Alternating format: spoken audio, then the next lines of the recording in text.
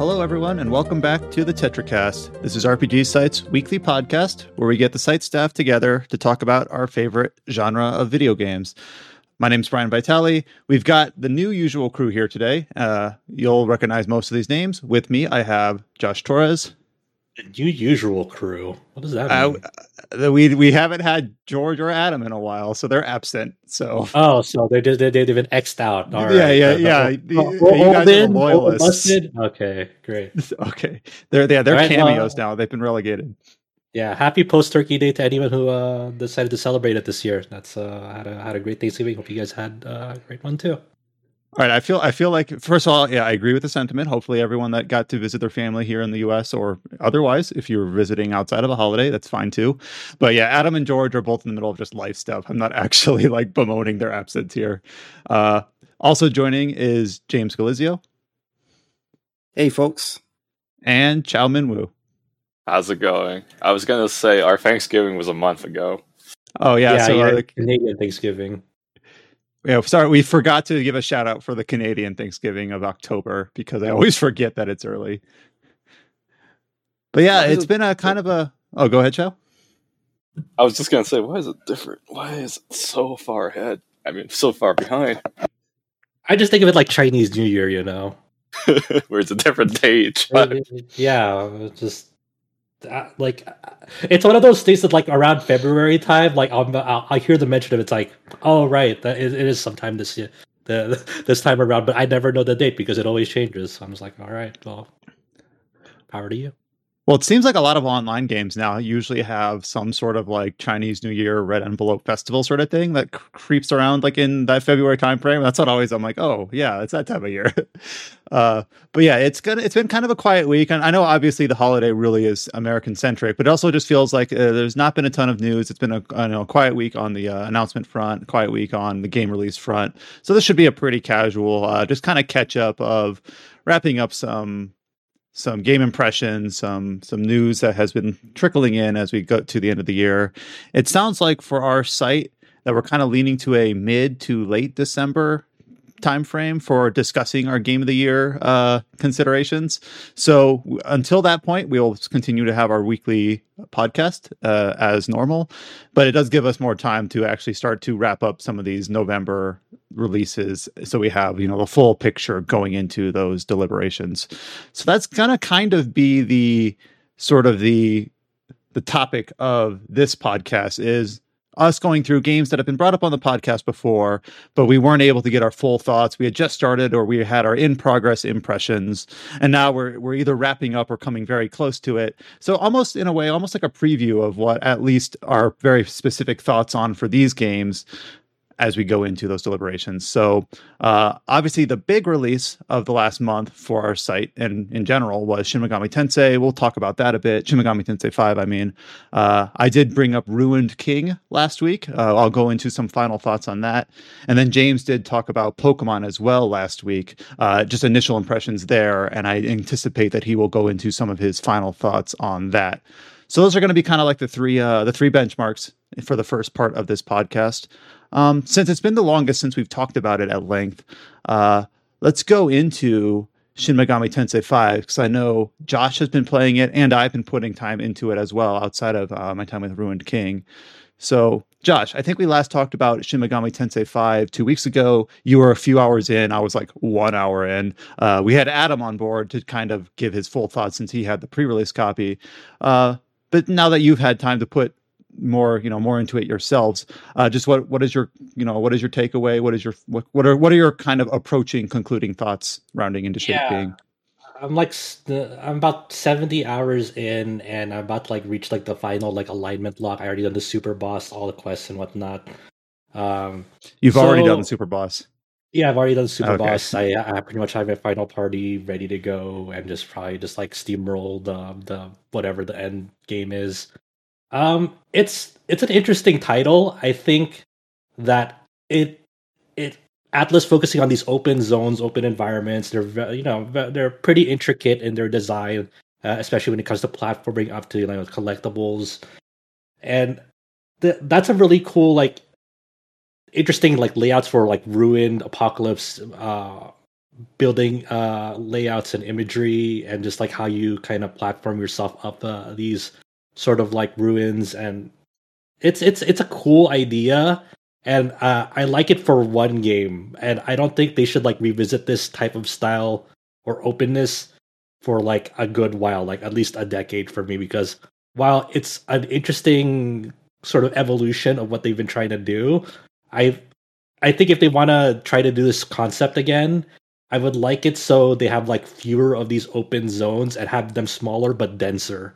Because once you got to like the last open zone, I was just like, oh my god, this map is so big. There's a lot of like, yeah, it's cool that like there is a slight shift in like it's not like your typical sandy ruins type of environment. There's somewhat more going on here, and the way that it's narratively laid out, it feels like they not I don't know if they ran out of development time, but it feels like everything was just crammed into that final zone and kind of there's like this last narrative arc that you want to do, and like they kind of just cram it all in there in a way that just felt I don't know it felt weird to me, and I was like I don't know if I like I conceptually like the idea. I think the way it was doled out was underwhelming and somewhat rushed in that final open area.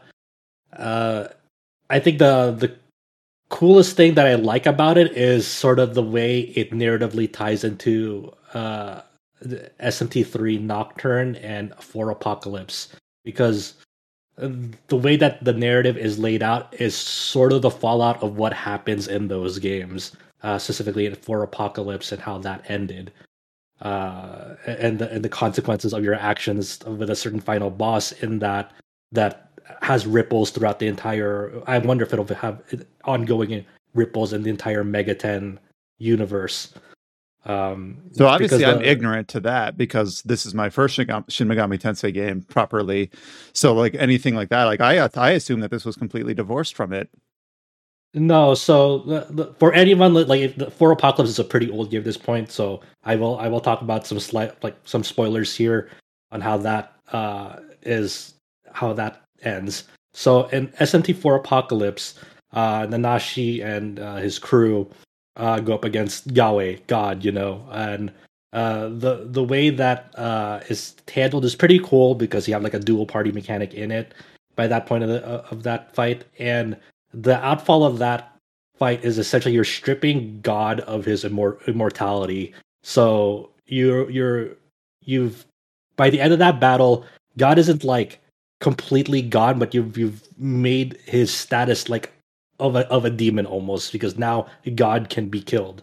You've stripped him of his divine status in that game. So the fallouts of that game is not just for that universe, that game's God alone. That's throughout the entire multiverse, because in Megaten lore, there's like a higher like sort of entity above God called like the Axiom, or they sometimes refer to it as like the Great Will, where it's kind of like a whole entire like omnipotent force that sways like multiple universes inside that multiverse. And the Axiom can be very like finicky. Some games it's more like law leaning. Sometimes it more favors chaos leaning. But it seems to be all the underlying theme of this Axiom is it seems to always be like on the side of like humans reaching their potential, essentially. And the fallout of For Apocalypse, you now see a universe in 5 where you see God has been stripped of his immortality. So things that happen in 5 and the things that you learn in 5, it's like, oh, okay, so this is what a universe would look like if that was the case from the beginning. And then you have you have some of 3 Nocturne's influence there, where when you're exploring the world of Dot, if you look at the very first zone, if you just like look up, you see like this egg shape thing, and then you'll also see that this is like you kind of you're clued in if you've played Nocturne. It's like, oh, this is a world where it's like maybe a failed conception, like a conception did happen, but then something happened to like Kagutsuchi from that. And that's all I'll really say. I don't want to get into it for people who are still playing through 5, but there are definitely like strands of lore there that has been building up through the past games. It's like it's represented in 5 in like a really neat way. A very subtle way. Yeah. So it's a cool thing like how that pans out, but it's like it's sort of in a weird position where I feel like there's a grander scope to the narrative of this game, and it just kind of all got squished together in a way that's kind of. I'm not going to say it was like amazing or fantastic, but it was concise, but it felt too squished and concise, if that makes sense. So almost like too much economy in terms of being too brief, too superficial. Yeah, in a way, yeah. So obviously, my time with Shin Megami Tensei, I don't know what I don't know, so I can't be like I probably like didn't even register this egg-shaped ruin in the first map because I had no reason to or had no precedent for it. But what I keep going back to are some of Adam's initial when our first time talking about Shin Megami Tensei 5 on the podcast, Adam basically led the conversation because he had put like 7 million hours in, like 200 hours into it, but he had mentioned that I am basically near the end of the third zone. I believe like the second major antagonist in that zone. I have one more to go, and then I'm going to this fourth zone where I know what Adam had said at this point in the game. First of all, you just mentioned that apparently this last region is extra huge, which kind of makes me I always double think or question how much am I enjoying a game when someone tells me like the next zone is even larger. I'm like, oh man, and I'm like bummed out. Like I don't want it to be huge, but I really am kind of getting, first of all, I'm enjoying the game a lot. Like everything that I'm going to say till now is sort of just like the caveats or the nitpicks. So this game I do think is going to be in my running for the top 5 of the year. I don't know if I've put any higher than that, but these are nitpicks. These are sort of things now that I've had more time to stew on it, kind of critique it. Like what am I not gelling with? I'm getting a lot of environmental fatigue by the third zone where everything starts to kind of blend together, look the same. I don't know how many times I've had to increase my elevation by going up a slanted, semi-collapsed highway, because they've used that sort of trick a lot to kind of give these maps verticality. There's a lot of times where I'm kind of like zigzagging through demons just because I'm trying to platform and get to a treasure box or a statue or whatever. And I'm just kind of like, please don't, like, I don't want to fight. And I know there's some ways that the game allows you to like use skills to avoid fighting until like the next new moon or whatever, but you don't always have that easily available. So there's been sort of sometimes like that where I'm really kind of feeling like the fatigue.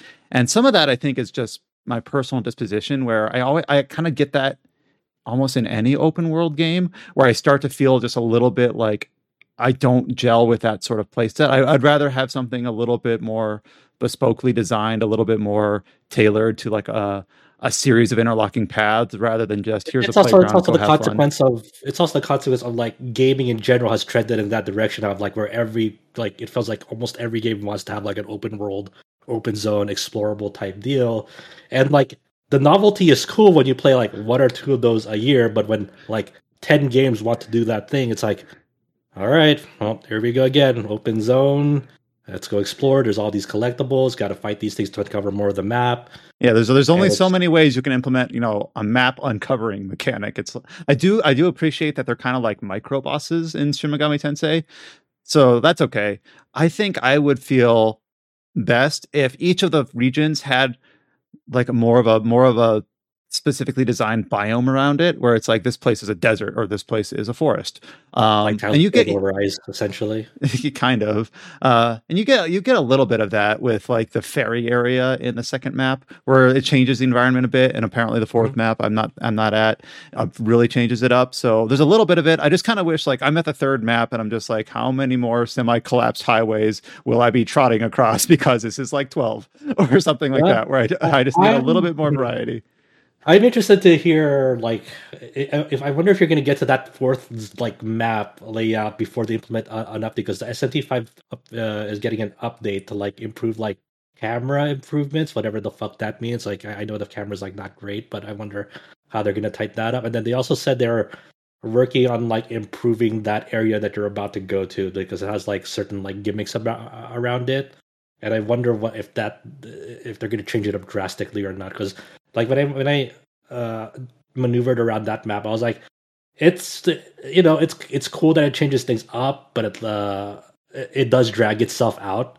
In my opinion, so I wonder if they're actually going to fundamentally change anything about it layout wise, or to like squish it or whatnot. I don't. Please don't tell me that it has like icy low friction platforming, because that would be like my nightmare. No comment. I will say that it doesn't have that, but there's another common environmental trope in it. Oh, okay, awesome. Looking forward to it. And I know I might get a little bit. I actually do really enjoy how I mentioned the last time I talked about this game 2 weeks ago, that I really just enjoy games that kind of just shut up and let you play, and they're kind of story light. I don't even know if I would call Shin Megami Tensei story light. It's just that so many games like in the Persona series or other RPGs like Tales of Arise, which I played recently, have so much dialogue and so many like skits and so much voiced character interaction.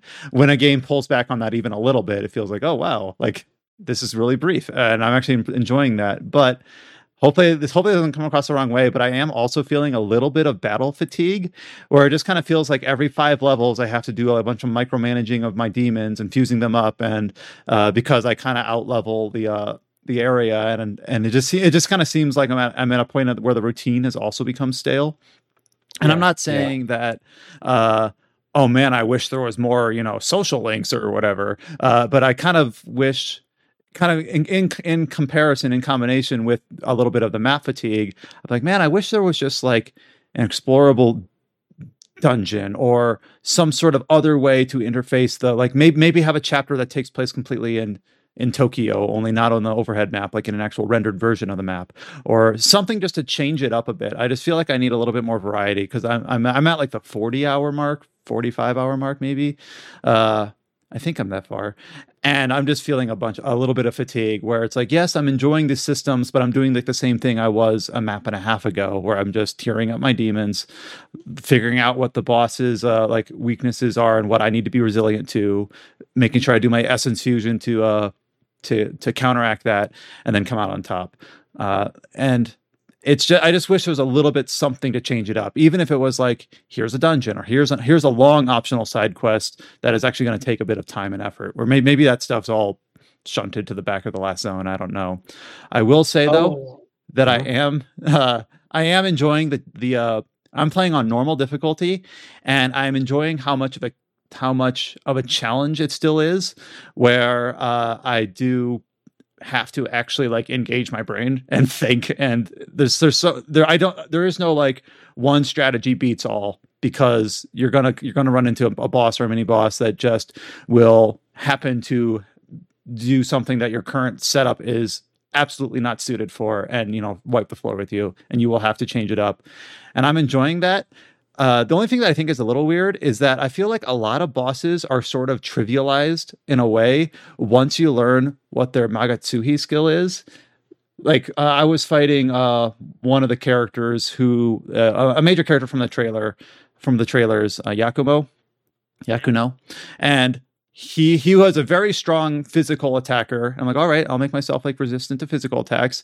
But then he did his like Matsui's, I can't say it, his overdrive skill. And I believe, if I remember right, it was a lightning attack, and it wrecked my party. And I'm like, God damn it. But then all I did is the next time I went and just reloaded my save and went to fight him again. And when he powered up his ability, I just used one of those electric dampeners, which basically just says like, fuck you. I don't care about your overcharge ability anymore. And it made him way easier. And that sort of just like trial and error strategy has like served me well pretty much throughout the whole game. Just learn what element their ultimate skill is, use a dampener to basically completely nullify it, and then their capabilities outside that skill are usually pretty easily countered.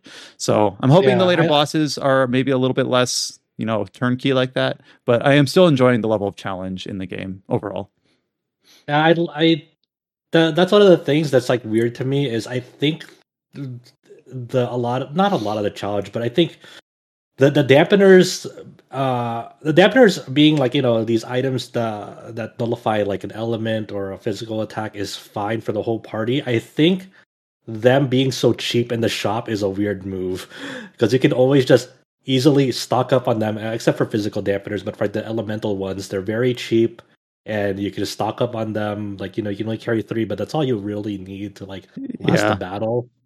And yeah, I think it's one of those weird like inclusions. Like, I would have been fine with them if they were more expensive, like because like there's a cost to like using. This or really you could only item. hold one, so it's like, is this the time you want to use it? You know, expend it or whatever.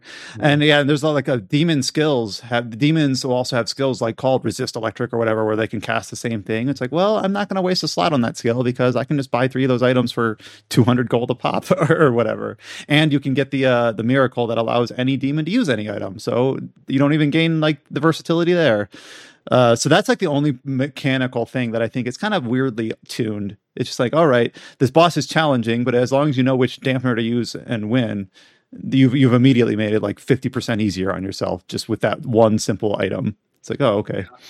Other than that, I think that the gameplay for me is fine where it's at. Like, I do like the gameplay overall.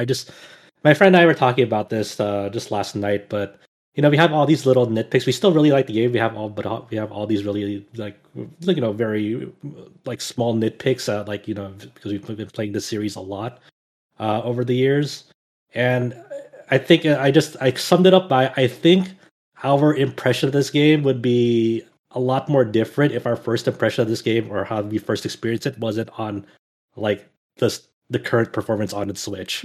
Yeah. You know? Because the you know, it's happened like in reviews and even in Adam's review. It's just like, it just sucks. This is a Switch exclusive. The dock performance sucks. There's like a lot of like button like input lag, like if you're trying to menu really fast.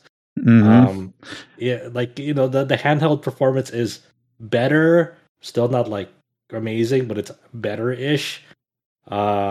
And it's just I noticed that because I was playing it docked, and then I played it handheld. I'm like, is this just running better? Or am I just like acclimating to the performance in handheld mode? It runs better. It runs better in handheld. All right. Well, I'm glad that I had that impression, and apparently is true. Yeah, and because it just like now, like on that particular fight that you were in, there, like for some reason, anytime like my demons were using like a skill that fight, it would take like maybe 1.5 seconds for it to actually like load in and like for them to do that skill. And now I'm just like getting like these weird like freezes when like using items and whatnot sometimes too.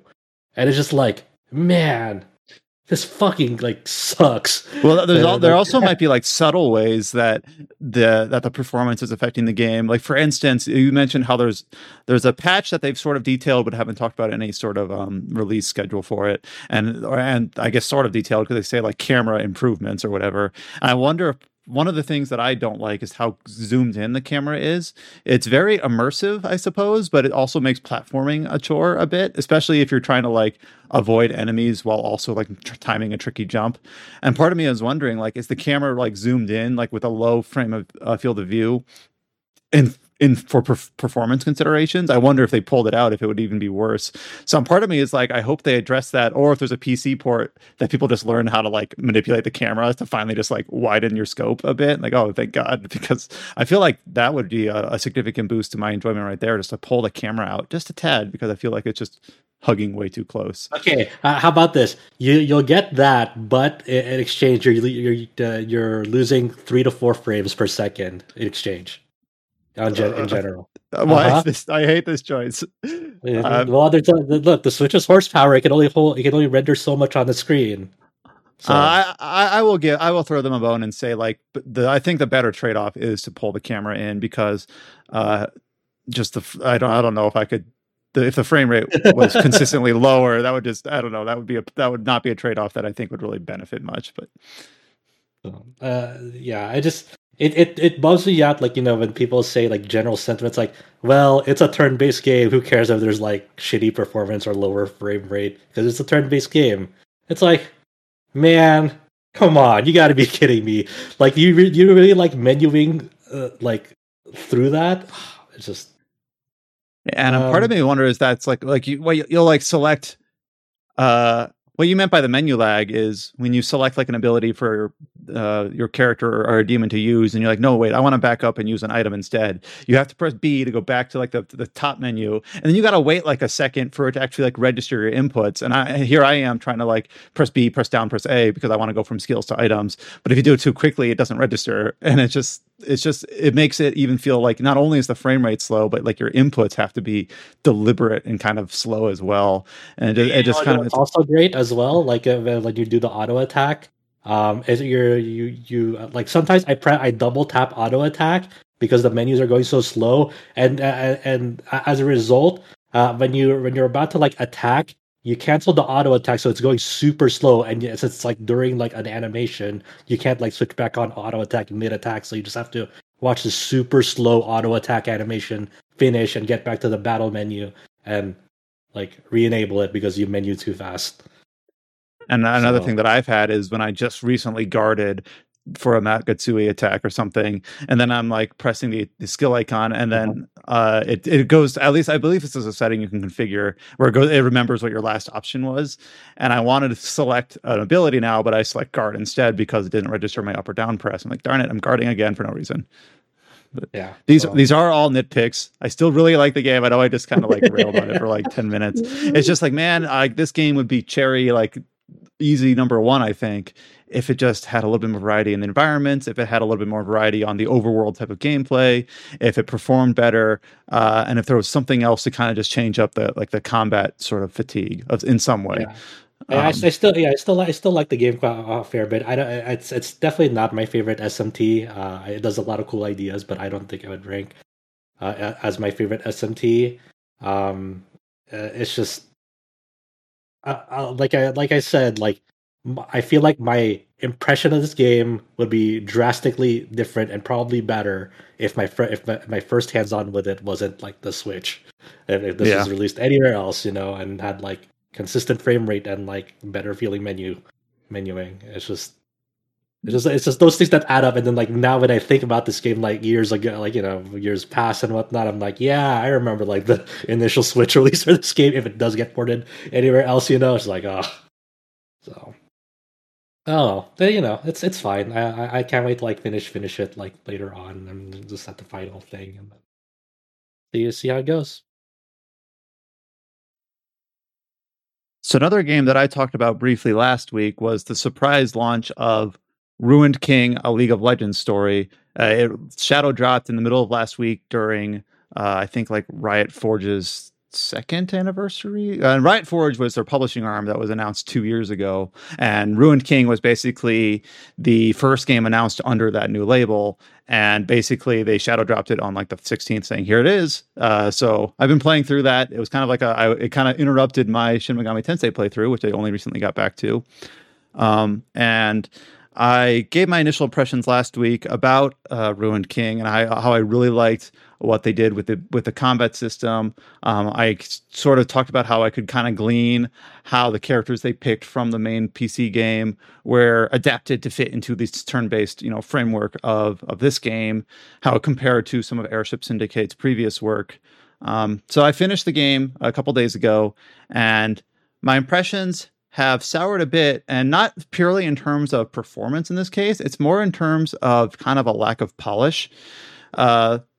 Luckily, I played this game on PC because apparently it's way worse on the console versions, where if you go to like the Reddit for this game, people talk about crashes on the PS4 and crashes on the Switch or complete lockups or freezes. And I didn't have those, but I had issues where it started out small.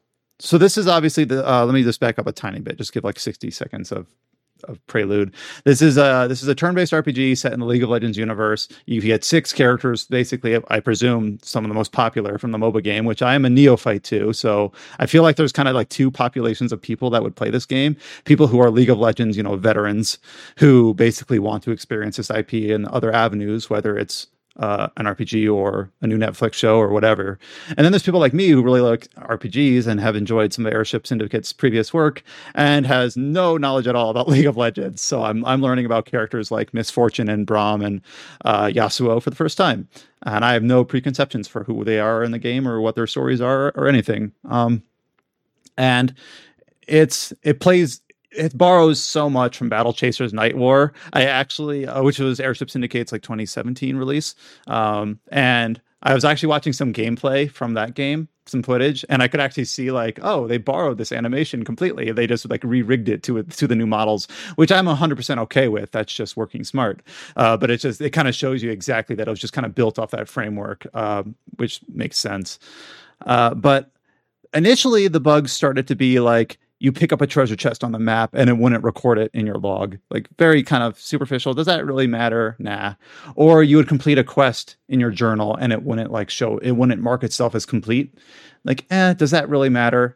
Probably not. It's a little bit annoying because I like to have like a that would annoy me. Yeah, it does annoy me whenever like quests get stuck in the log and I'm like, I know I did this or whatever. Did I get the reward? I think so.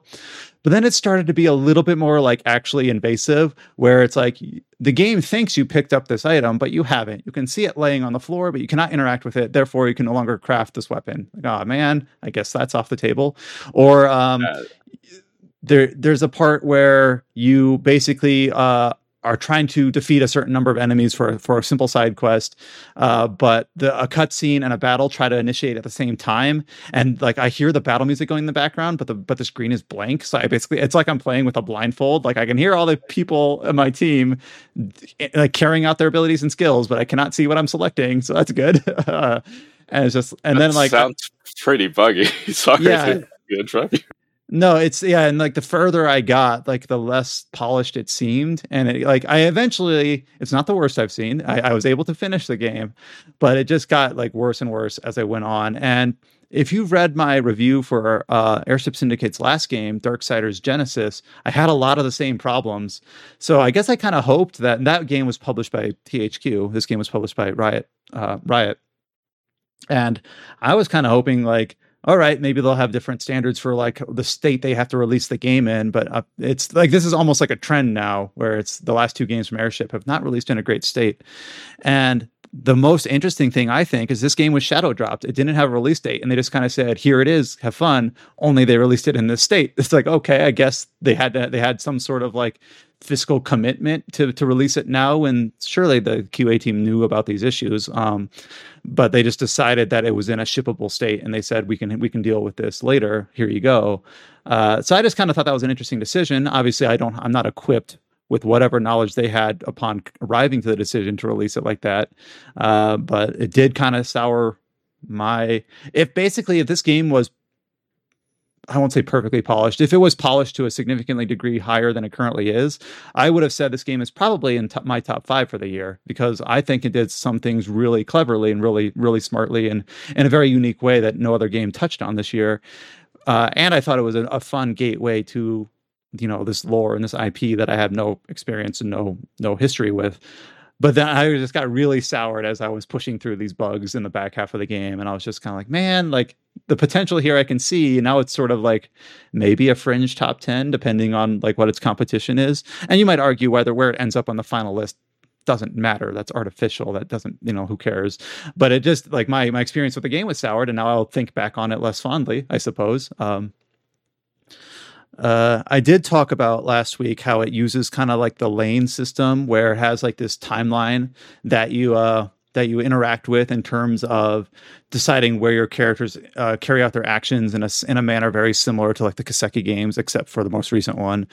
So I won't delve into that a bit, but I'm currently writing up my review for the game, and that is probably like the single most characteristic part of this game that I think kind of makes it stand out, that it was able to, because turn-based battle systems they've been around for 3 decades or more, so there's not a whole lot you can do to exactly like upright that table. It's kind of pretty much set, and people have kind of established it and tweaked it and modified it. But here I think it is they did find a little bit of a niche where it's like, all right, we're going to do something a bit different here. It kind of maybe cynically, superficially attaches to how the League of Legends lanes work in its Summoner's Rift map.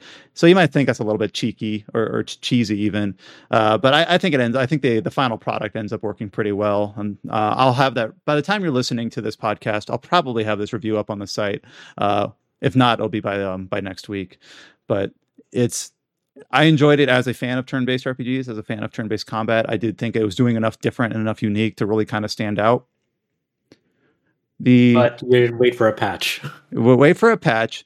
And then one thing the only other concept that I will bring up is the storytelling is, and I might have talked about this briefly because I think this impression I had pretty early on with the game is that it's very kind of blunt. It's very to the point. It's almost bland in a way where every character, I feel like League of Legends players going into this know how these characters like behave and what their voice acting is like and what their current like attitude is like. So they kind of have these well-defined manners and mannerisms, and they can't stray too far from that. So it feels like pretty much every character in this game is very straight and narrow in terms of like not a lot of nuance, not a lot of like conflicting ideals or you know, not a lot of things to really latch onto in terms of like motivations or things like that. It's just like, here's Braum. He is happy-go-lucky about everything, and he cares about people. That's his whole character. Here's Miss Fortune. She enjoys power and she wants people to respect her. She has a very strict sense of justice. That's her character. Like every character has kind of like 2 or 3 boilerplate kind of sentences. There's not a lot of depth to it, which I think is fine. But what that results in is that there's some character interactions that are almost like comically terse, where you'll see a little glowing spot on the map where if you walk into this glowing spot, you'll have like a little bit of an interaction between a couple of your party members. And sometimes they're so short that I feel like I don't get anything from them, where it might be 3 lines of dialogue where Alawi, basically a very religious character, will come and say like, I'm questioning the motivations of my god, Nakakuburos. And then one of the other characters will be like, I think, you know, we have more pressing matters at hand, and then she'll say indeed, and then that'll be it. Like that'll be like, that's a hypothetical one, but sometimes it is like 3 lines of dialogue, and it's basically just feels like nothing is conveyed. There's nothing to latch onto. It almost just feel like space filling. I don't think the game would have lost anything just to not have those. So and even like the actual story cutscenes are better, and some of the cinematics I think are actually pretty good.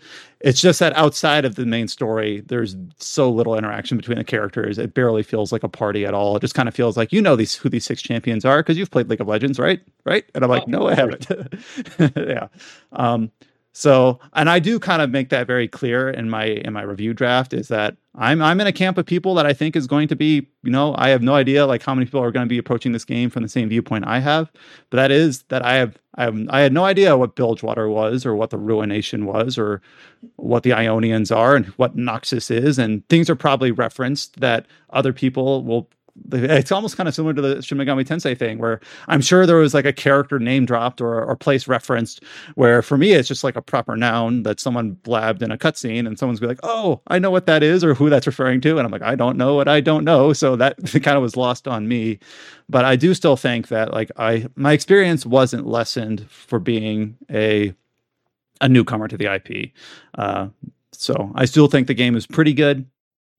Top 10 for the year. I'm glad I played it. It's not, if Shin Megami Tensei 5 had an issue with kind of being a bit bloated in terms of the size of the maps, the number of battles, just kind of how much they try to squeeze in, I actually do kind of appreciate how Ruined King avoids that entirely. There was no point in this game where I felt like it went one dungeon too long, or one quest too long, or one side objective too much. It doesn't feel bloated at all. It kind of feels like it ended right when it needed to. So I think it took me like 25 or 30 hours. So it was kind of nice to play something that was well paced, and I never felt any sort of the fatigue there. Just the fatigue of having to push through bugs. I need to start playing these slimmer games, man, because I've been playing these bloated games back to back from SRW to SMT. I'm like, oh my fucking god, what am I doing? Mood. Yeah, so it's just but yeah, that's cool. I mean, I definitely want to give it a shot once, you know, it's been ironed out and the bugs have been patched up for the most part. It's going to be interesting to see. Like, it might very well be another situation where you push out the review and it's like a day or two later, they're like, oh, well, we patched up everything. Everything's great now, like with Path of the Righteous. Yeah, and there were, just for clarity, there were a couple patches released like before I played it. I think there was one major hotfix for like a specific area where it could actually like lock up the game, and another one that fixed like a couple rudimentary things, but I was still having issues. So it's like this is not me playing version 1.0 and complaining about it. This is version 1. Whatever, and it's still lingering things. But yeah, it's gonna be weird. Like it's like we're like slowly dipping our toes into this whole world and universe that like I just have no idea of, like League of Legends. Like I know it's a big thing, but I've never really paid attention to it at all, like you. So I'm kind of interested to see like where I fall on that when I play this game. It's like it won't even be the last time too, because I really want to give that Project L fighting game a shot when that comes out, like in, I don't know, 2023, 24, who knows. Yeah, there's a Project L fighting game. There's a Project F action adventure game. There's another action adventure game that's kind of like a Zelda-like that I think the character is like Nura or Numa. I don't know the League of Legends characters. I'm sorry, but there's obviously there's the Netflix show and so many other ways that they're trying to leverage their IP. So if I end up gelling with it a lot, maybe I'll try the Zelda-like or some of the other sorts of things that they do, or you'll try the fighting game. So. It seems really smart. I definitely will try the fighting game, because they released like a sort of like early look on it recently, and like I was pretty impressed with what they showed. I'm like, oh, okay, this seems really cool. It's like a 2v2 tag fighter, and the Cannon brothers, who basically the founders of Evo, are working on it. So they really stress about like online infrastructure and netcode, and how that's really important to them, and how they're dealing with that, and just the really cool like gameplay mechanics they showed off. Like it's unlike how Arc System Works did like their Guilty Gear Strive trailers, or KOF15 with their character trailers. Like that, like those are frustrating because like it's like a 30-second trailer with maybe 7 seconds of gameplay like in there. While this is like a really like deep dive, like, hey, here we'll introduce you like our first character, Echo, and like the Echo has like special moves where like they'll leave like an after image of them, and then you can like warp back to that after image like mid like combo, and like, whoa, that's really freaking cool how like you're implementing that, showing like time manipulation reflected in like a fighting game character. Like, whoa, that you have something really, really interesting in your hands, and I hope it does really well. And just a correction, the game that I was thinking of was Song of Nunu. Is, I guess, like kind of an action adventure Zelda like that is also under development with Riot Forge. So, yeah. And then the last game that we talked about last week briefly with some initial impressions was the release of the new Pokemon remasters, Brilliant Diamond and Shining Pearl. I think at the time, James has like 4 hours in or so and was just giving some very initial impressions. And we talked about mostly wasn't it? It was more than 4 hours. It was like 14 or something like that. Yeah. Oh, okay. I was like halfway through. And I know most of the discussion there was talking about kind of what they gained and lost by basing it off of Diamond and Pearl and not basing it off of Platinum. So I don't know now that if your impressions have changed at all now that you've completed through the game, or if you're into the post game, or just what are your thoughts now, just continuing on from your initial takeaways from last week? So I think less of the game's issues comes from the fact that it's not based off Platinum this time, but rather the game itself just feels kind of like mismatched. Like there's aspects of the game where they really tried to make things different, like the Grand Underground, and then there's aspects where they're trying rigidly to be the exact same game, like on a tile by tile basis as the originals. And some of that just doesn't work together. Like the controls is a massive example of that. Like obviously the DS originals were tile based and you only had a D-pad. So when you pressed on the D-pad once, you would move one tile or one square in that direction. And this game tries to have the tile system underneath everything. So if you use the D-pad, you're supposed to be able to play the game just as if you were playing it on the DS. But there's been multiple occasions where that doesn't work out. And I'm not sure if I mentioned this last week. I think I kind of did. Where I was in Mount Coronet and I was like, oh, this is like a very narrow passage. And at the bottom of it, there's like one square. And then if I go over one square, I'll accidentally hop down. And I have to go all the way around. I'm going to switch to my D-pad so I can just do that without worrying about hopping it down. And I tried it 3 times with the D-pad. Every single time, it just hopped me off no matter what. So I had to switch using the analog stick. And it's like stuff like that. And I'm sure there's other examples because like after that, I was just like, I'm not even touching the D-pad ever again. This is can't trust it. And there's all these bugs that have been coming out from the game that seem to be a result of that very issue. Like there's an out of bounds glitch. There is I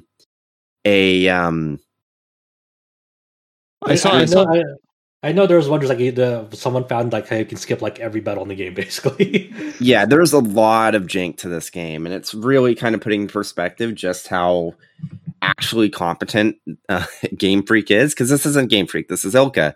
And it's like most of the bugs you won't find unless you're actively looking for them. But then there are others, like there have been multiple times in my playthrough where during a long session, I'm not sure if it's like a memory leak or something, but half my sound effects just stop working. Like I'm in a menu and like usually when you move from one item to the next, or you move, you use the user interface in the menu, like each time you move like your cursor, you'll hear a click or some sound. And there's been times where it's like I don't hear like more than half of them, or there's even been situations where just all the sound is cut out entirely. And it's like I still hear the music in the background, so it's just the sound effects. There's bugs where you can get the menu open when it shouldn't be open. Like the battle skip glitch has to do with doing that to basically have it open when a battle starts. So you have like the bag menu and all that while you're transitioning into a battle. And then you just skip the battle doing something in the menu. I forget exactly what. It's like this game is held together by duct tape. And sometimes you can see it start to peel. And it's hilarious most of the time. But then there's like stuff that does impact enjoyment. Like there's instances where people have been stuck in the underground, or they've been stuck in the underground and then they haven't been able to get out. There's been instances where they've gotten behind people on the overworld and they can't get out. And if they don't have a Pokemon with teleport, or they haven't unlocked fly yet, they're just stuck there. And because of the autosave, if they try to go into the underground to try and like find a way out of that mess, and they hop back out, there's a backup save. But because of it, if they try to go underground and then come back out, they just screw themselves over because it just auto saves over to the backup save. I didn't run into that, thankfully, but it's like, man, there's so many little issues with this game that kind of come back to if they just hadn't rigidly made this game a tile for tile remake, if they had redone the map design even a little bit to accommodate for analog movement, instead of being like, we should try and have it both ways, where it's like you can use the D-pad, it doesn't work, or you can use the analog stick, it feels janky. It's just is the D-pad issue a combination of the software, or I remember we complained about the Switch D-pad, like talking about I'm playing on the Lite. Oh, okay. So does that have a better D-pad? I don't know. Yeah, it does. Oh, okay. The issues with the Lite D-pad are diagonals, but that doesn't matter for Pokemon because you can't move diagonally with the D-pad in the first place. So I did see something. I forget if you mentioned this specifically when talking about that, but because of the way that they did the tile remake and the movement diagonally possible, I saw people like skipping like the ice gym puzzle because like it doesn't account for that. And then there's been people that have gotten stuck in the ice gym puzzle and can't move out of it. So ILCA did a decent job for the most part, and most of these bugs will be fixed. The overall jankiness of the movement, I don't think you can fix it. It's just kind of inherent. They might fix the D-pad stuff, hopefully, but besides that, I will say one thing that really shocked me is how difficult the Elite Four was. Like gym battles and like the overall like main game is pretty damn easy. Experience share makes the game a joke if you do any sort of, hey, I'm going to go off the beaten path and try and catch a specific Pokemon. It's just inevitable. Like I basically decided I'm going to catch all the unknown early in the game, and then because of that, I was constantly like 5 to 10 level. Oh, sorry, that's my dog. My parents thought. Happens. But yeah, because of that, I was basically constantly like 5 to 10 levels above like the rest of the gym leaders for most of the game. And it only really kind of came back and like got closer to the Elite Four stuff at the end of the game, because there's like a huge level spike normally at the Elite Four. But it's actually kind of ridiculous what they've done with the Elite Four and the Champion. They gave them fully competitive movesets. They have perfect IVs. They are perfect. They are fully EV trained, which this is all like lingo for Pokemon. Basically, they gave the Elite Four and Champion competitive Pokemon teams. I remember EV. I'm sorry, this is a tangent, but man, I remember EV training where you just like kill 20 or 30 of the same wild Pokemon because it gives you 2 or 3 speed or strength EVs or what. Man, this just takes me back. But yeah, so interesting stuff. There's going to be a lot of kids that get this for Christmas and then get stuck at the Elite Four because holy shit, there's some devious combinations. And the AI is actually pretty good at guessing what a competent player would do when faced with certain setups or certain Pokemon.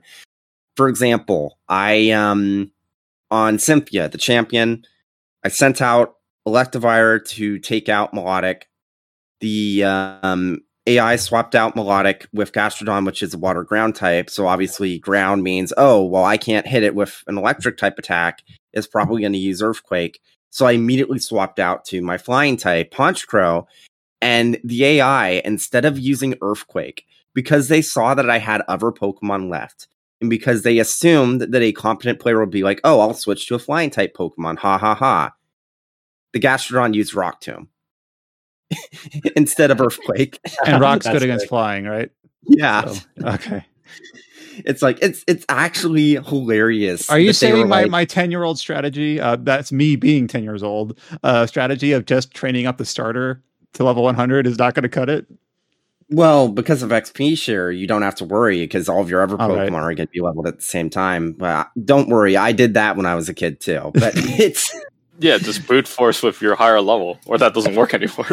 Yeah, it's going to be hilarious seeing some kids struggle with the champion because it's like, man, this is actually legitimately difficult. Like, here's an example. They not just the champion, but one of the Elite Fours has a Drifblim, and one of the things they did is they gave it Minimize, so it would greatly boost its evasion, and it's coded to do it 2 or 3 times, and then Baton Pass to Infernape.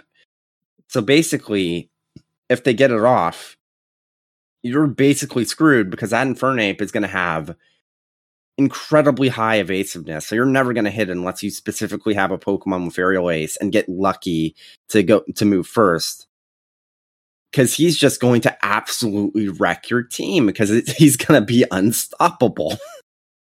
Hell yeah.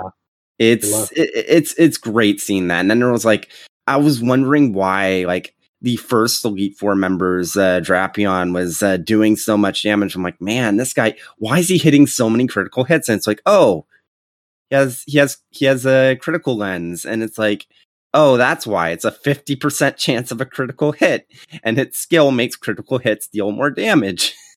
And it's got the perfect IVs and probably the same type attack bonus. Is that still a thing? Yep, stat bonus.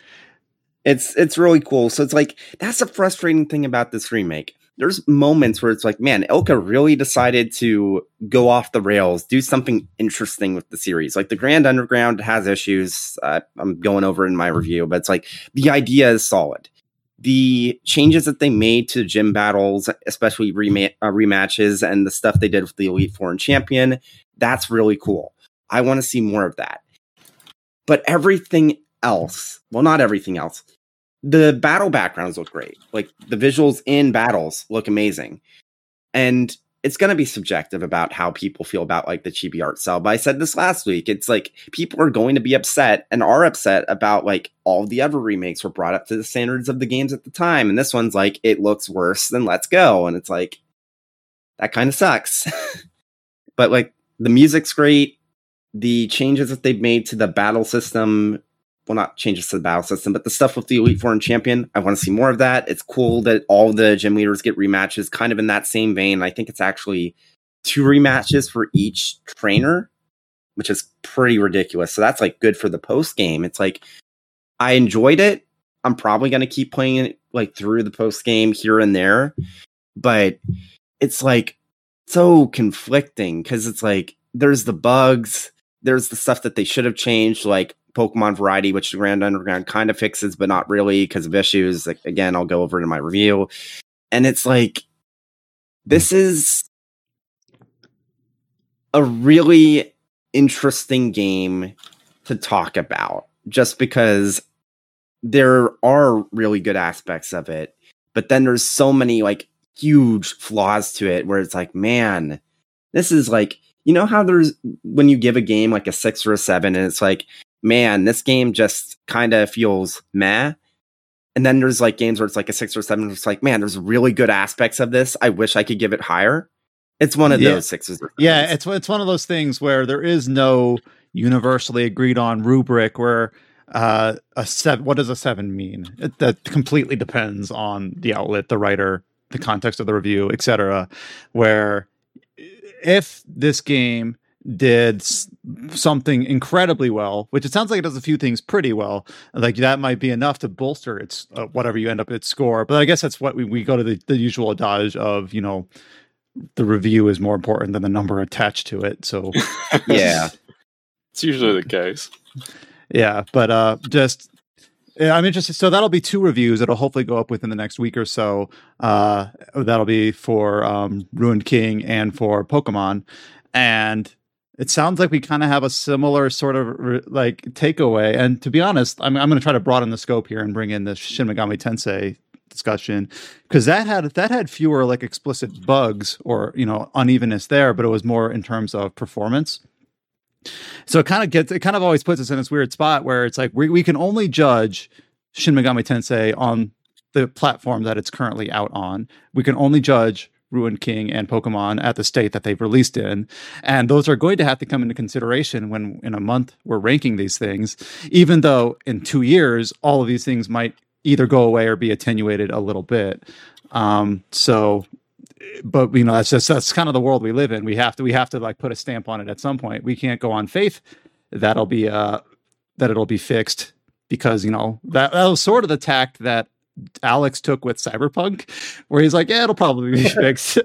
So you want to give developers like the benefit of the doubt, because I've seen like Owlcat release so many rapid patches for their 2 releases which both released in a buggy state, and I've seen, you know, other games really get polished up quite quickly, but then you don't know if you can take that on faith, and it does kind of sour your impression based on when you play the game first. So you kind of have to keep it in mind without balancing it too heavily, without ignoring it outright.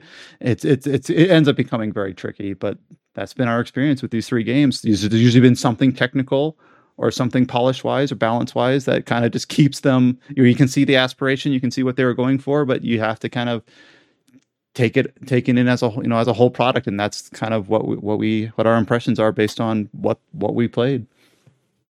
Yeah. It's just, I could never like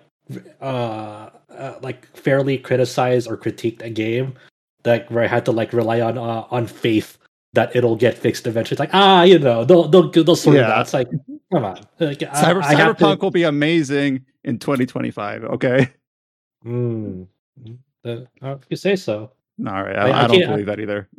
I keep thinking about, you know, now that I have a PC that's capable of running it, I'm like, when's the right time? It's like, because I don't know what to expect out of like these, out of the future of that game, like in terms of like patches and fixes and whatnot. And are they? I don't know what I'm waiting for like to try out that game. I know Adam's been waiting. I feel kind of bad that we just like oh, buggy games. Let's talk about Cyberpunk again.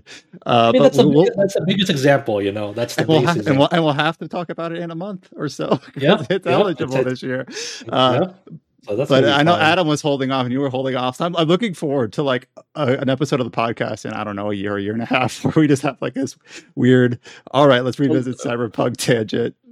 But let's say if they fix it, it's like completely fix it. Would your review score change now? It's like, would you go back and revisit, or is it a done deal? I mean, okay, we already gave the funny thing about that is we already gave that review score on faith. Alex already gave it a 9 because on faith that they'll iron it out, and you know that it's a year later, it still isn't where it needs to be. So it's you know. No, don't just look at the roadmap, guys. Fixes and improvements. Look at the roadmap. Man, Okay, I can't wait. I can't wait for Anthem Next. It's on the roadmap. Surely it'll happen. Yeah. All right, so trying to like reel this back in, even though I feel responsible for like pushing it out in the first place. It's okay. It's interesting, right? Like, in a sense, do you think now that like people will have like a greater appreciation for Game Freak because at least they release quote unquote stable games, whatever the fuck that means? Yes. It's like in retrospect, Game Freak has been like redeemed in some fans' eyes. Yeah. I unironically, I think so, because like all of these people are seeing these bugs, and it's like, man, for all the issues like with performance and Sword and Shield and like the wild area, the game was like stable. It didn't have this many glitches. You couldn't skip the Elite Four with an exploit, at least. Yeah, well, watch in a few months when Arceus comes out, and then that there's and the adage will be like, at least it's not Ilka or Ilsa, however you pronounce that.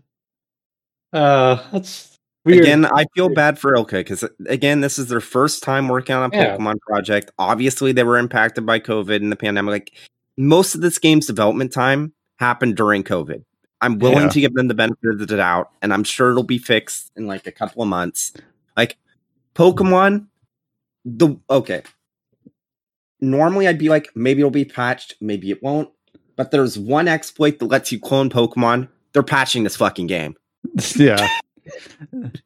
It's I don't know. Tough. I just it's one of those things that you now like people have seen. That's the recurring trend of this year. It's like you just see a lot of companies putting out their like Twitter text posts of like, oh, we're delaying our game. Yeah, we're sorry to inform you that we're delaying our game. You know, you just see that again and again and again throughout this year. It's like, and I think that's a big conversation now that's been happening this year. Now that companies are like saying, like, I'm sure there have been like many meetings behind the scenes this year. It's like, do you want to be the next Cyberpunk? Do you want to release this like and be the next Cyberpunk? I'm sure that's like a lot of like meetings behind the scenes of like when to release games now. Weird. Have any of you been keeping on top of New World or no? Yes, I have. My friends and I, it feels like every single day there's like a new bug for New World, and it's been really funny to like just talk about and see with friends because they've been kind of semi-following like what's just been happening with that game. And it's just think of the gif of like when you turn on the switch, two things break. When you try to fix this issue, two other different things break. When you try to like address that, two other different things. It's been New World's what's been happening with New World is wild. Yeah, and I don't want to get too much on a tangent, but for an online game like that, when these MMOs or MMO like games are almost expected these days to have like a 10-year plus lifespan. If you look at Destiny, if you look at Final Fantasy 14 or whatever, Warframe, some of the smaller titles as well, like that initial impression is so important to try to get people on board and keep them on board, that whenever I see like the tire fire that is New World, even though I don't have firsthand experience, I only played the beta. It's just cropped into my head talking about like the state that these things release in. But obviously that game was delayed several times as well. But obviously MMOs are massive undertakings. Well, I guess the takeaway here is almost any game release is a massive undertaking. With it's a miracle any game comes out and it ships, because the video game development process is immensely difficult. It's a lot of moving parts that are usually siloed off in development, and then when you're like kind of putting it together at the final stretch, you're just hoping and praying that like it kind of comes together well, and like the debugging phase, is enough to like get it where it needs to be by launch. And and a lot of people for a long time now have been utilizing like the day one patches to like leverage that time frame. So, and sometimes that Band-Aid works decently, and sometimes it doesn't. And then of course you mentioned like the recently, the added complication of the pandemic. So I will say, just as an aside, since you brought up New World, my favorite like glitch bug thing that like I'm sure it's been fixed out, I think, was if you slightly move around the game like in windowed mode, you would be invincible. It's like if your window was just like kind of shaking just slightly, if any time it's moving. So people like wrote a script for that game where as you're playing the game, it would like move the window of that game slightly, so you're just invincible. This is a little bit less of a performance bug and more of a design thing. And I guess I don't know if I should share this because it's hearsay. I haven't loaded up the game to verify this myself. Just fire it. All right, I'll just fire it out there. Apparently, that like an item or a piece of equipment will say like you'll do plus 20 more damage or plus 20 more healing or whatever. It'll augment a certain skill, but it only exists in like the UI text. It doesn't actually do anything. And people have like, run the math or run the counters to verify that. And it's like, that's like, you don't know if that's just like wasn't implemented properly or if they're trying to like, if they didn't account for certain items to interact with the combat system. So it sounds like it's not just performance issues, but also kind of like design or things like that. But I don't have firsthand experience. I did play like 20 hours of the beta, or the stress test, whatever that was. And I guess I was not enamored enough to pick it up on retail. So that's kind of where I'm at for that. Before we wrap up and go to the news here, what are like your next 2 to 3 games that you guys want to play before Game of the Year discussions happen? Like, what's like your immediate like priorities now? The 2 games I want to finish is I want to finish Shin Megami Tensei because I just feel like that's a major release for the year, and I want to finish Fantasian because I played the first half, and I know that I believe James and Adam have played the second half, and I just I don't want to leave it half finished. So those are my 2 games. Those are my 2 goals before deliberations. James and Chow. Let's see. I don't think I have anything. It was probably Tales of Arise, but that already came out. So yeah, I just been playing Halo. Yeah. I just want to play more Halo too. I've completed all of my weekly challenges. Now I can just play the game. I forgot that first event already wrapped up for the samurai armor. No. Basically, if we want to go on a tangent, I can talk about how absolutely dumb the first live event that's going on in Halo Infinite is, because oh my god, it is the worst designed event I've ever seen in a multiplayer shooter. All right, with a preamble like that, you got 5 minutes. Go. Okay, so imagine this: before launch, one of the big selling points of Infinite is we're not going to have FOMO. You don't have to worry about doing something in a set amount of time. Game comes out. Battle Pass is once you buy it, you have it forever. You don't have to complete it any certain amount of time. Caveat: you have weekly challenges, and then once you complete all of them, there's an ultimate challenge that unlocks you something. That's FOMO. Add to this, there's now a live event going on where instead of just during the duration of the event, you're able to clear as many of the challenges as you want. Instead, it's broken up into week-long chunks that are going to happen every month or so. And during those week-long chunks, you can only complete 7 of the 30 challenges you need to unlock everything in the event battle pass. And all during that, not only are you limited to 7 of the 30 challenges that you need to complete things, but you don't have those event challenges on a separate list from your regular weekly challenges. So there are instances where you might want to continue grinding the event, which is limited time only, but in order to get access to those challenges that will let you actually go into the event playlist, you need to clear regular ass weekly challenges first using the other playlist, so you're not playing the event that you want to play. All right, so as someone who has not looked at the UI here, it sounds like what you're saying is that they promised that the Battle Pass would not have any FOMO, but then they just put FOMO in 2 other places. They just took it out of the one bucket and put it into 2 other buckets. Yeah, it's terrible. It's absolutely terrible. And not to mention the challenges themselves are even worse. Like they've made them better this week. They were worse last week. You know what the ultimate challenge is for this week in order to get your like FOMO stuff for this week, the first week of the event? You need to get 5 killing sprees, which is 5+ kill streaks in the event playlist, which is already kind of rough because different skill levels and whatnot. But the event playlist is Fiesta, which is randomized weapons on spawn. Oh, yeah. So you can't even like, all right, I just got to get better at the game. It's like, you just got to hope you get the right loadout. Yeah. And it's like, people say, well, just if you get the sword, get a grapple shot and just slingshot around the map. But the problem is that some maps, you can do that. Other maps doesn't work so well. And even if you do that, you don't know who's going to be around a corner with a rocket launcher and be like, I'm going to swat you like a fly. It's so bad. I've been desensitized by bad first events in games because like every mobile fucking game has like a really shitty first event when they launch. So it's like, yep, it's just sounds normal.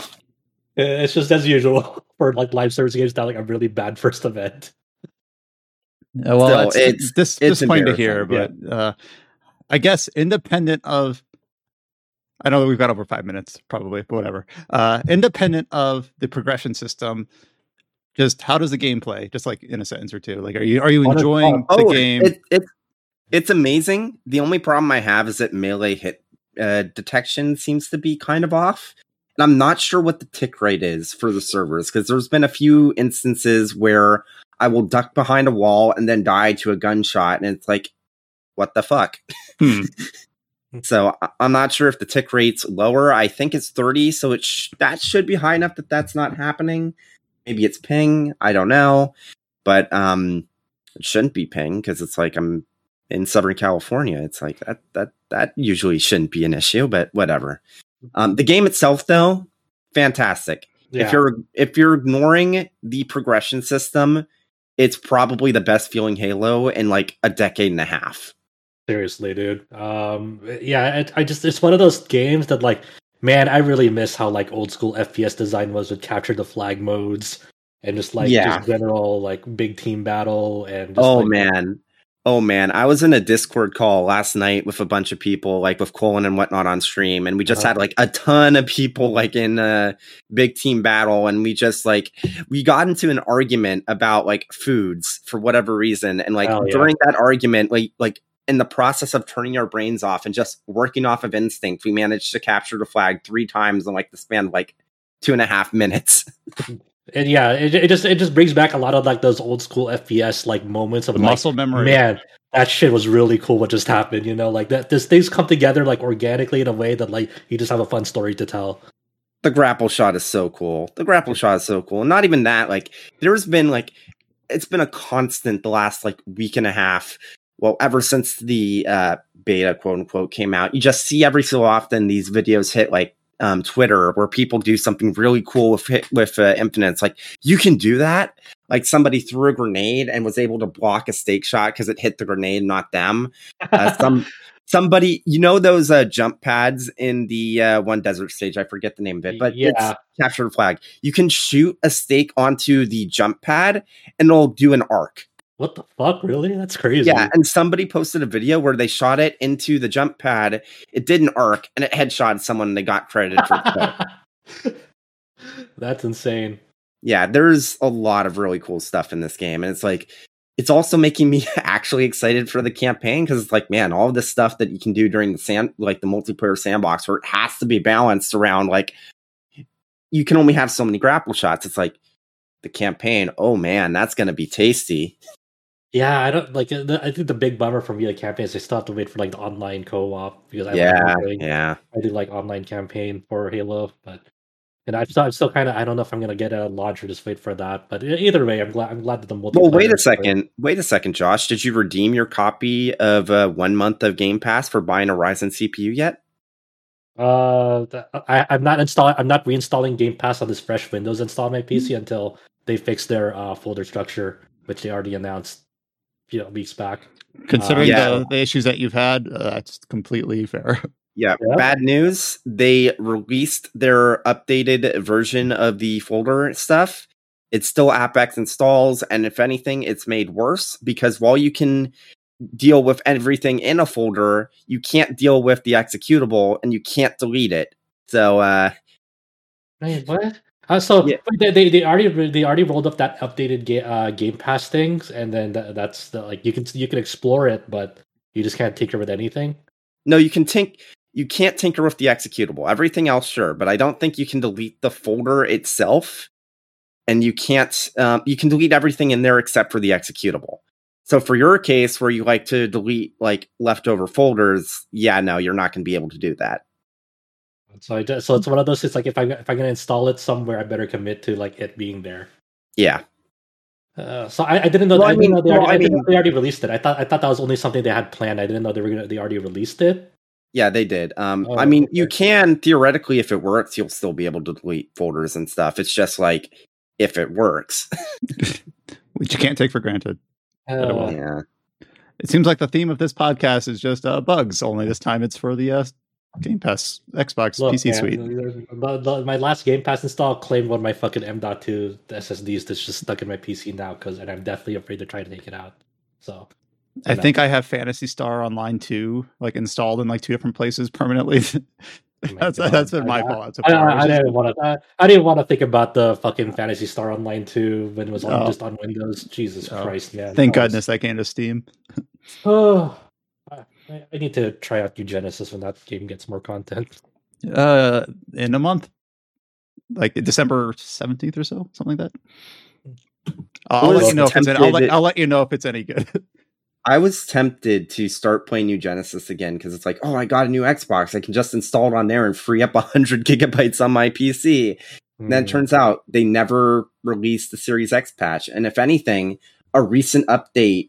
Because it doesn't have the ability to tell if you're playing on a Series X or a One X, they nerfed it so that the graphical settings you could set in game, because like the Xbox version basically has all the PC settings, are limited to what you can set the max to. Even though before people were able to have like the level of detail and like terrain quality much higher. Now it's like stuck on level 3 instead of like level 5. Basically, it's stuck on Xbox One levels. Yeah, and it's like they haven't released the Series X patch yet, even though they announced it saying, oh, it's going to be Series X enhanced, and it's been a year. It's like, Sega, please. Yeah, I don't know. The everything I've heard about like the way that New Genesis has been being handled doesn't inspire much confidence at the moment. So hopefully it gets. Well, I am a boiled frog, so I will let you know if the desert update's any good. All right, yeah, keep me updated because I do want to check that out. Yeah, I guess for me, before Game of the Year, like now that I'm wrapping up two really long games, I do want to get to Death's Door. I do want to get to I want to get to like a game that probably needs to be represented in Game of the Year. So I need to like work on Omori. I want to. I know that's also a long game. That's like fuck, but I think all the talk about Omori, is one of those things that, like, if it gets left out, I think it'll be a big miss for our site if it does. So going into the news section of this podcast, it's going to be pretty casual, pretty light. Obviously, it was a holiday week for the U.S. anyways. I know that doesn't affect, obviously, every developer, but it's been a pretty casual week. So we'll just kind of go through this very low key. We did also have a couple of low key game announcements. So nothing world shaking here, but some things that were teased that we talked about last week that will go into the full announcement this week. No real rhyme or reason or theme to this. So we'll just kind of go through the few things that we do have. I'll start with this one. We talked last week about a tease for a new game in the Hyperdimension Neptunia series. And of course, we joked that it was going to be a remake, remaster, something, because that's been par for the course. Nope, it wasn't quite that. It's not a new numbered entry either. It's a new, I would think you would consider this a spinoff. We got the full announcement for Hyperdimension Neptunia, Sisters versus Sisters. This is an action RPG being developed by Compile Heart for PlayStation 4, slated for April of next year in Japan. No localization announcement yet.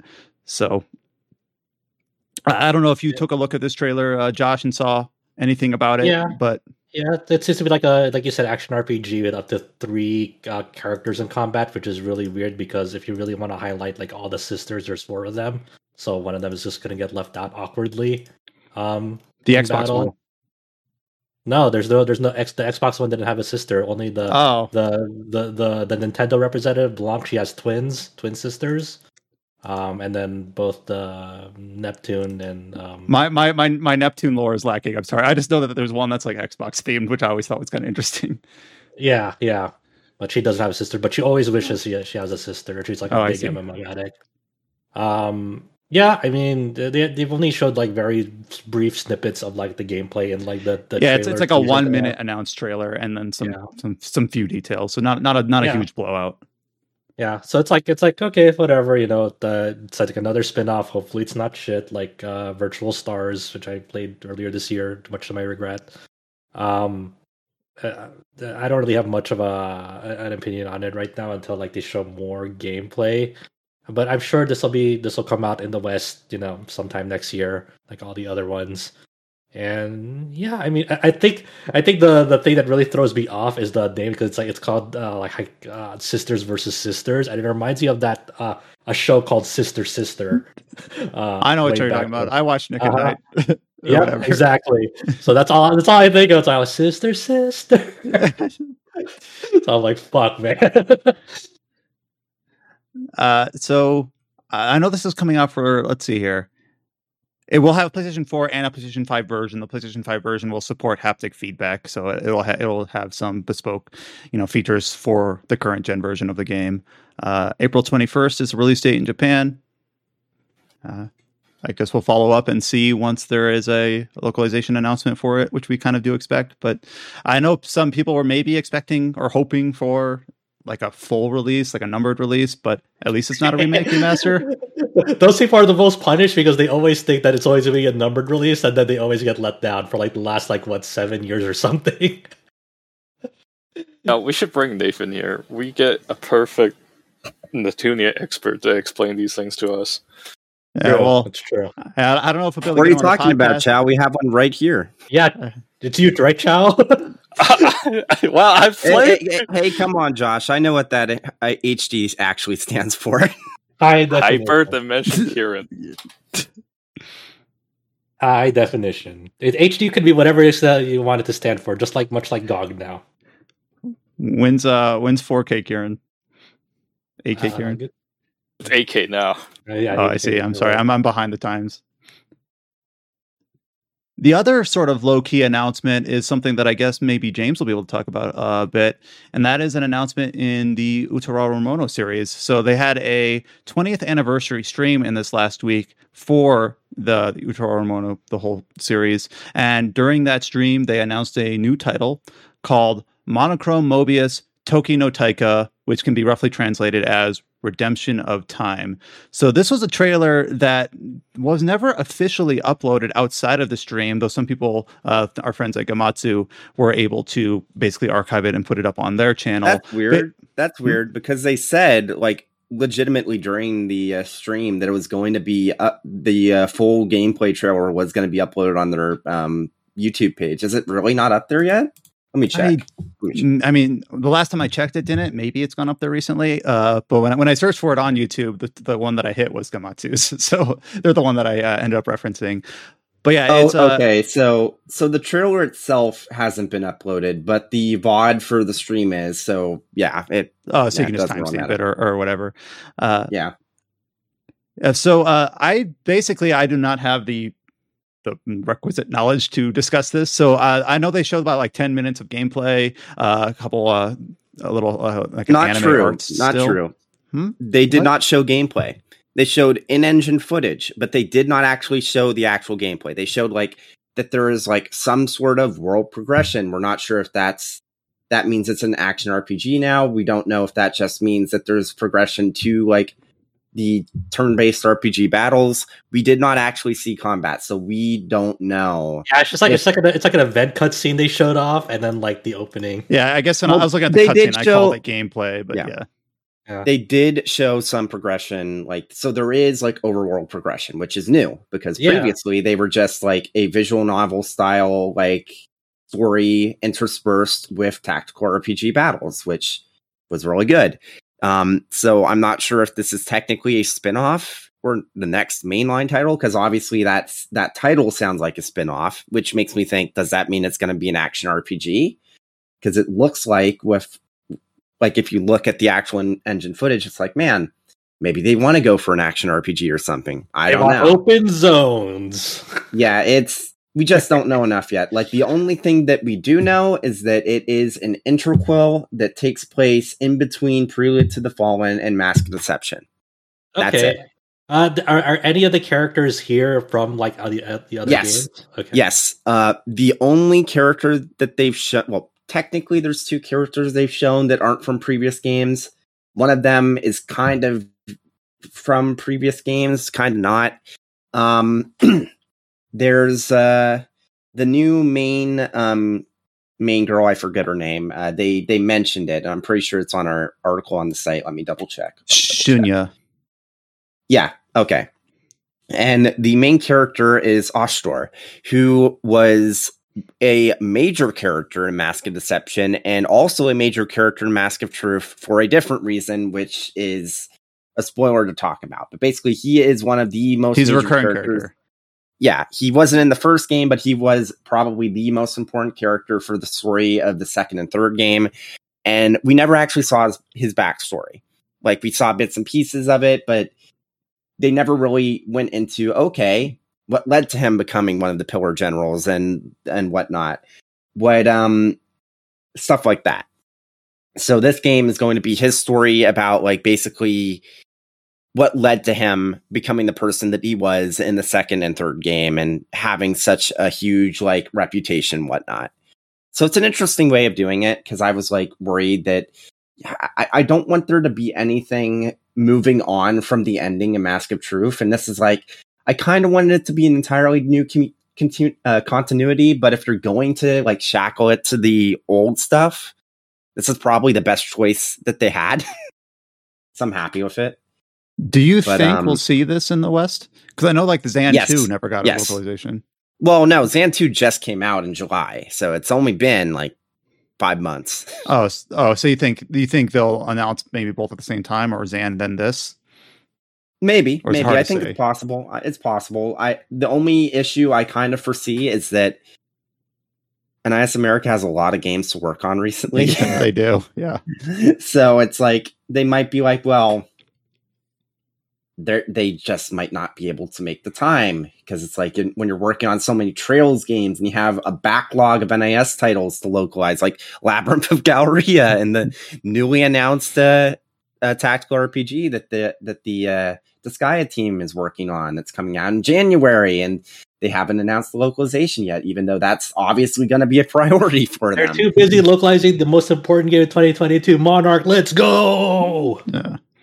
But yeah, it's like I think somebody will get it for localization. I don't know if it will be NIS America. I don't know. Maybe it'll be Axis. I mean, Axis has who does the PC releases. Shirobune. Okay. They can't do console stuff technically. Monochrome Mobius hasn't had platforms announced. Yeah, I have some doubts it's going to be on Switch, just looking at footage.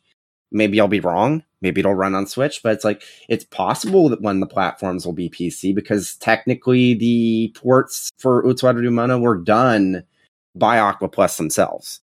So maybe it'll be a PC release. That would be an interesting throwback, because it's like, well, obviously, Aqua Plus has a very, very storied history with PC, which I'm sure you know more about it than I do, Josh. But it's like interesting stuff. Yeah, again, we don't know. They were originally like a PC focused company. Weren't they originally Leaf, and then Aqua Plus was like their like an offshoot, or am I totally wrong? That sounds right. I think so. That's what sounds pretty close to me. Yeah. But yeah, so we don't know platforms. I think it's safe to say that PS4, maybe PS5 are probably going to be 2 of them. Maybe PC, but we just don't know. It's going to be an Xbox Series exclusive. Woo! I feel like we were taking so many digs at Xbox. Well, we said Halo was good, so we're giving them good and bad. All right. We're good. Xbox and I are great. All right.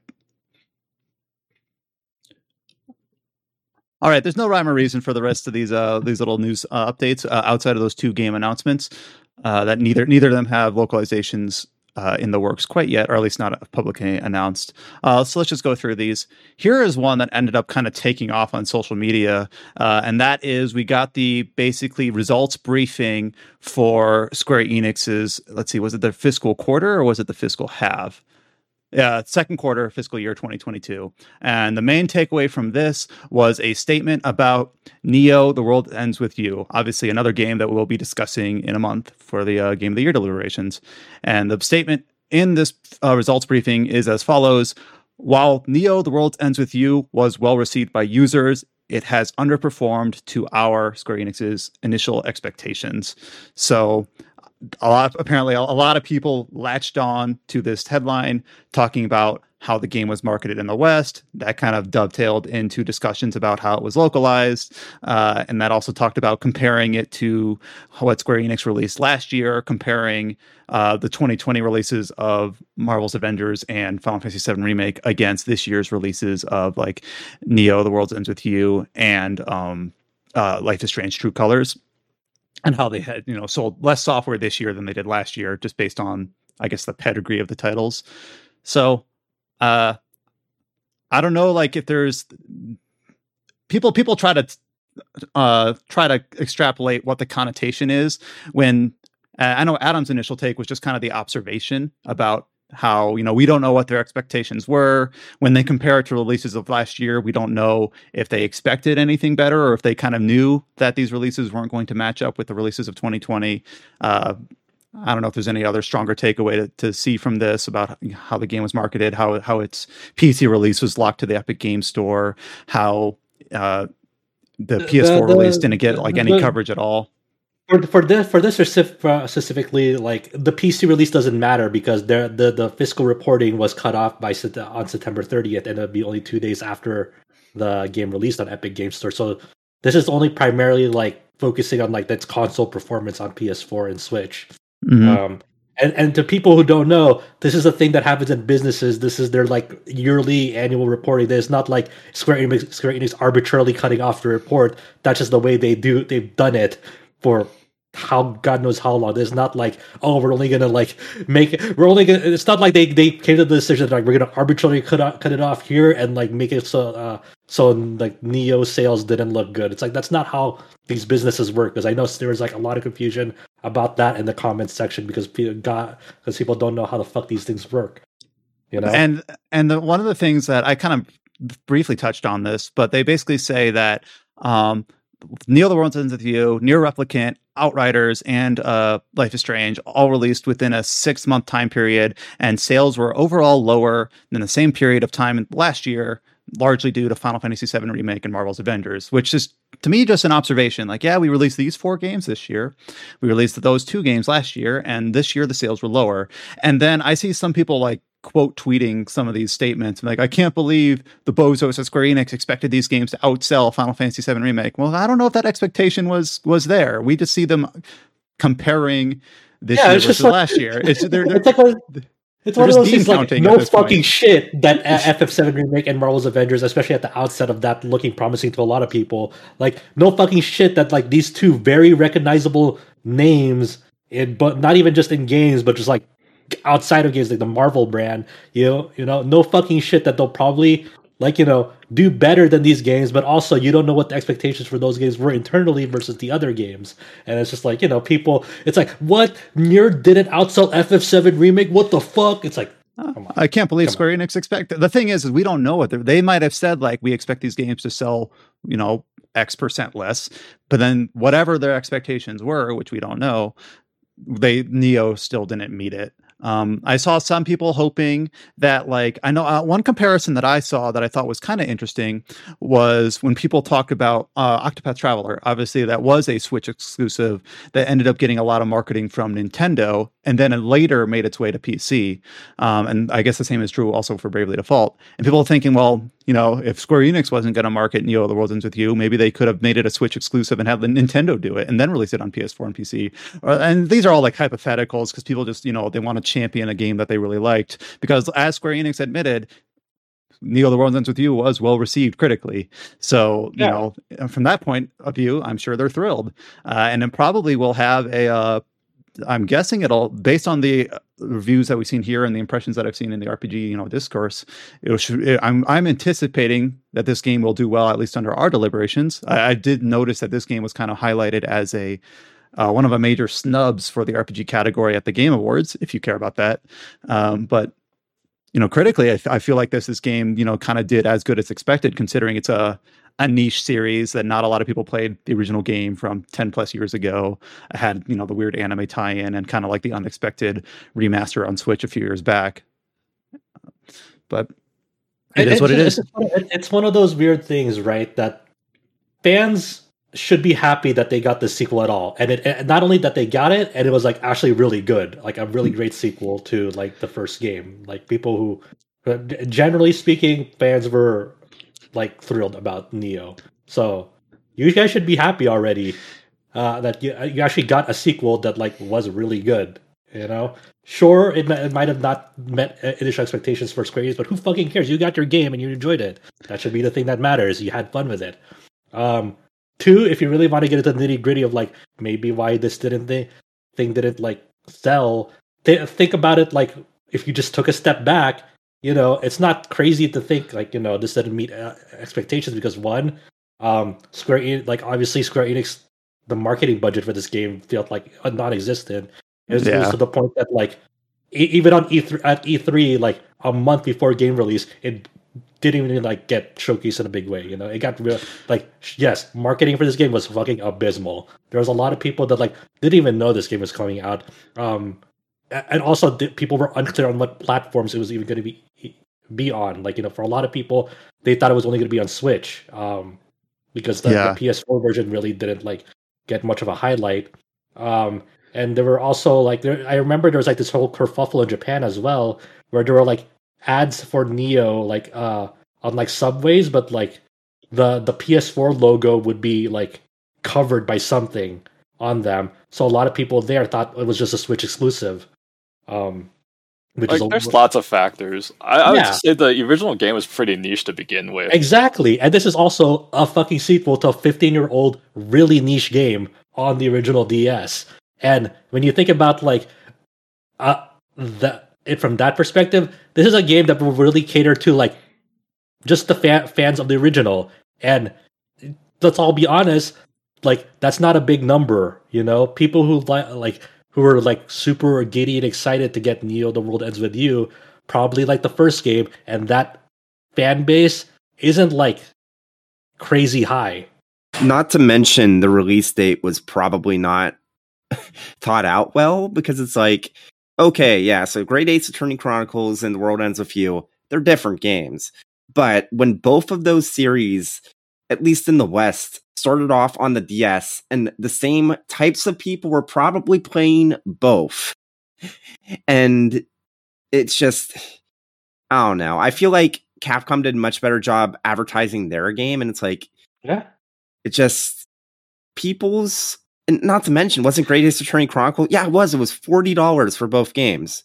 So it's like, if people wanted to just buy one, they only had the money for one, the time for one. It's like, well, we're going to get Great Ace Attorney Chronicles because it's cheaper. It's 2 games. And it's like, yeah, I mean, my gut reaction is to say, like, did Great Ace Attorney Chronicles releasing in the same day really affect Neo: The World Ends With You? But then I step back and say, we've already admitted that this is a niche IP. So chances are, so any little overlap like that probably counts. It doesn't have the volume to where if there's even a smidge of overlap between those two things, it could could affect the bottom line.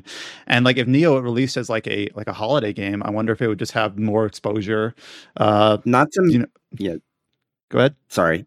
Not to mention, it's like, even if you theoretically could play Neo without having played the first one, just the perception of, oh, I should play the first one first, meant that, I'll be honest here, I got the PS4 version, I played it on PS4, I talked with the folks at my local game store about which version was actually getting pre-ordered the most.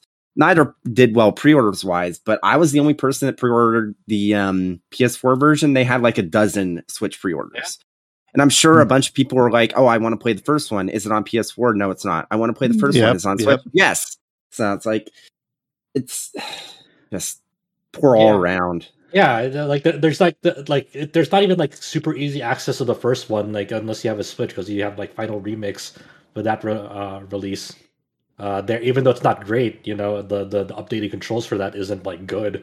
And even then, it's like some people would be like, "Well, I want to play it," and then you have all these people saying, rightfully, I would add though, different people will have different opinions on it. It's like, no, play the DS version. It's like, well, I don't have a DS anymore. I have a 3DS, but it's like, how much is a DS copy now? It's like, it's just a very unfortunate situation where it's like, I don't think even if they had marketed it better, it would have maybe done.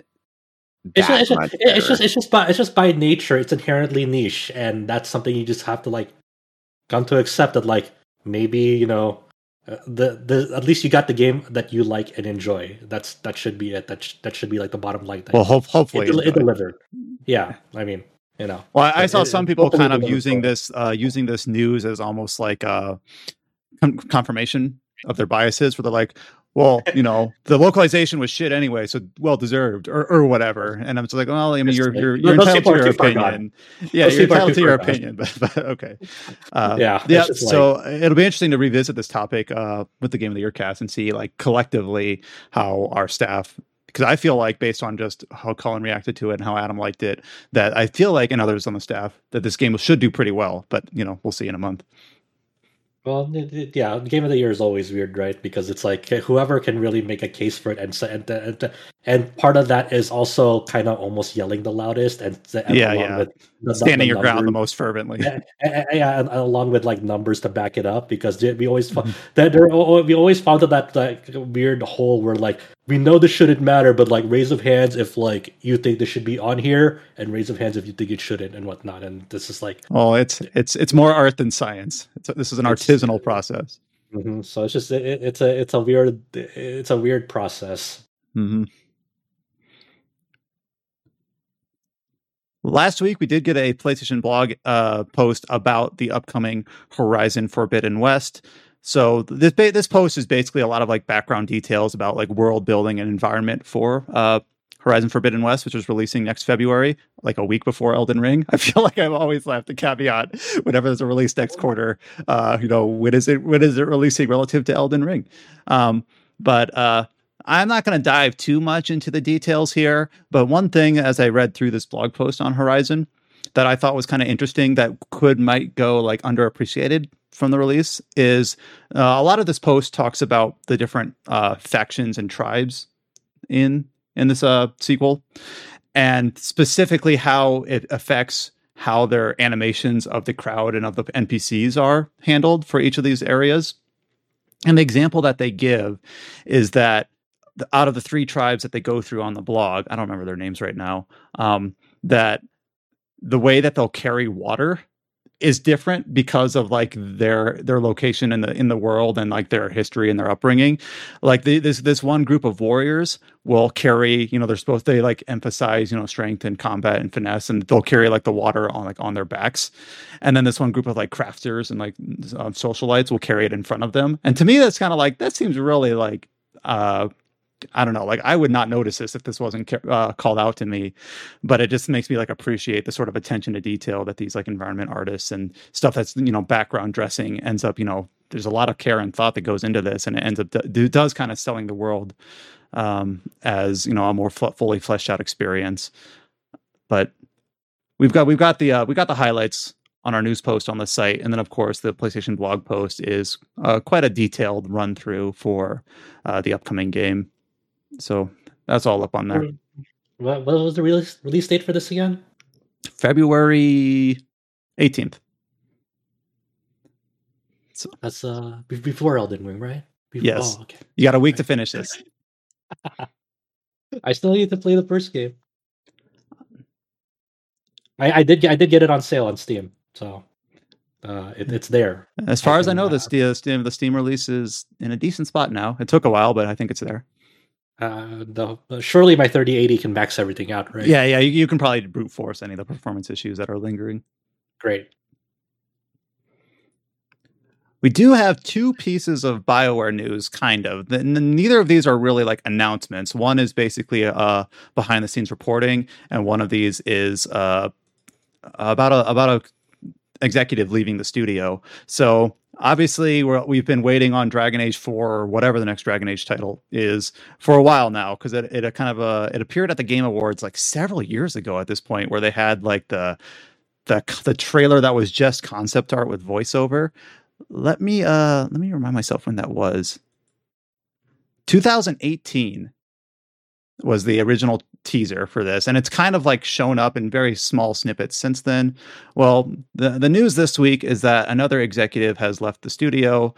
Dragon Age creative director Matt Goldman leaves BioWare, and all we know is that in an email sent to Kotaku, basically the studio GM announced the departure of Matt Goldman for him, which is a bit different because some of the previous people who have left the studio, I think like Mike Laidlaw, would eventually have their own blog post basically announcing their departure, where here it says, this is in an email to Kotaku, I hope you are well. I'm writing to inform you that Matt Goldman is leaving BioWare. So, or no, not to Kotaku, spotted by Kotaku. I'm sorry about that.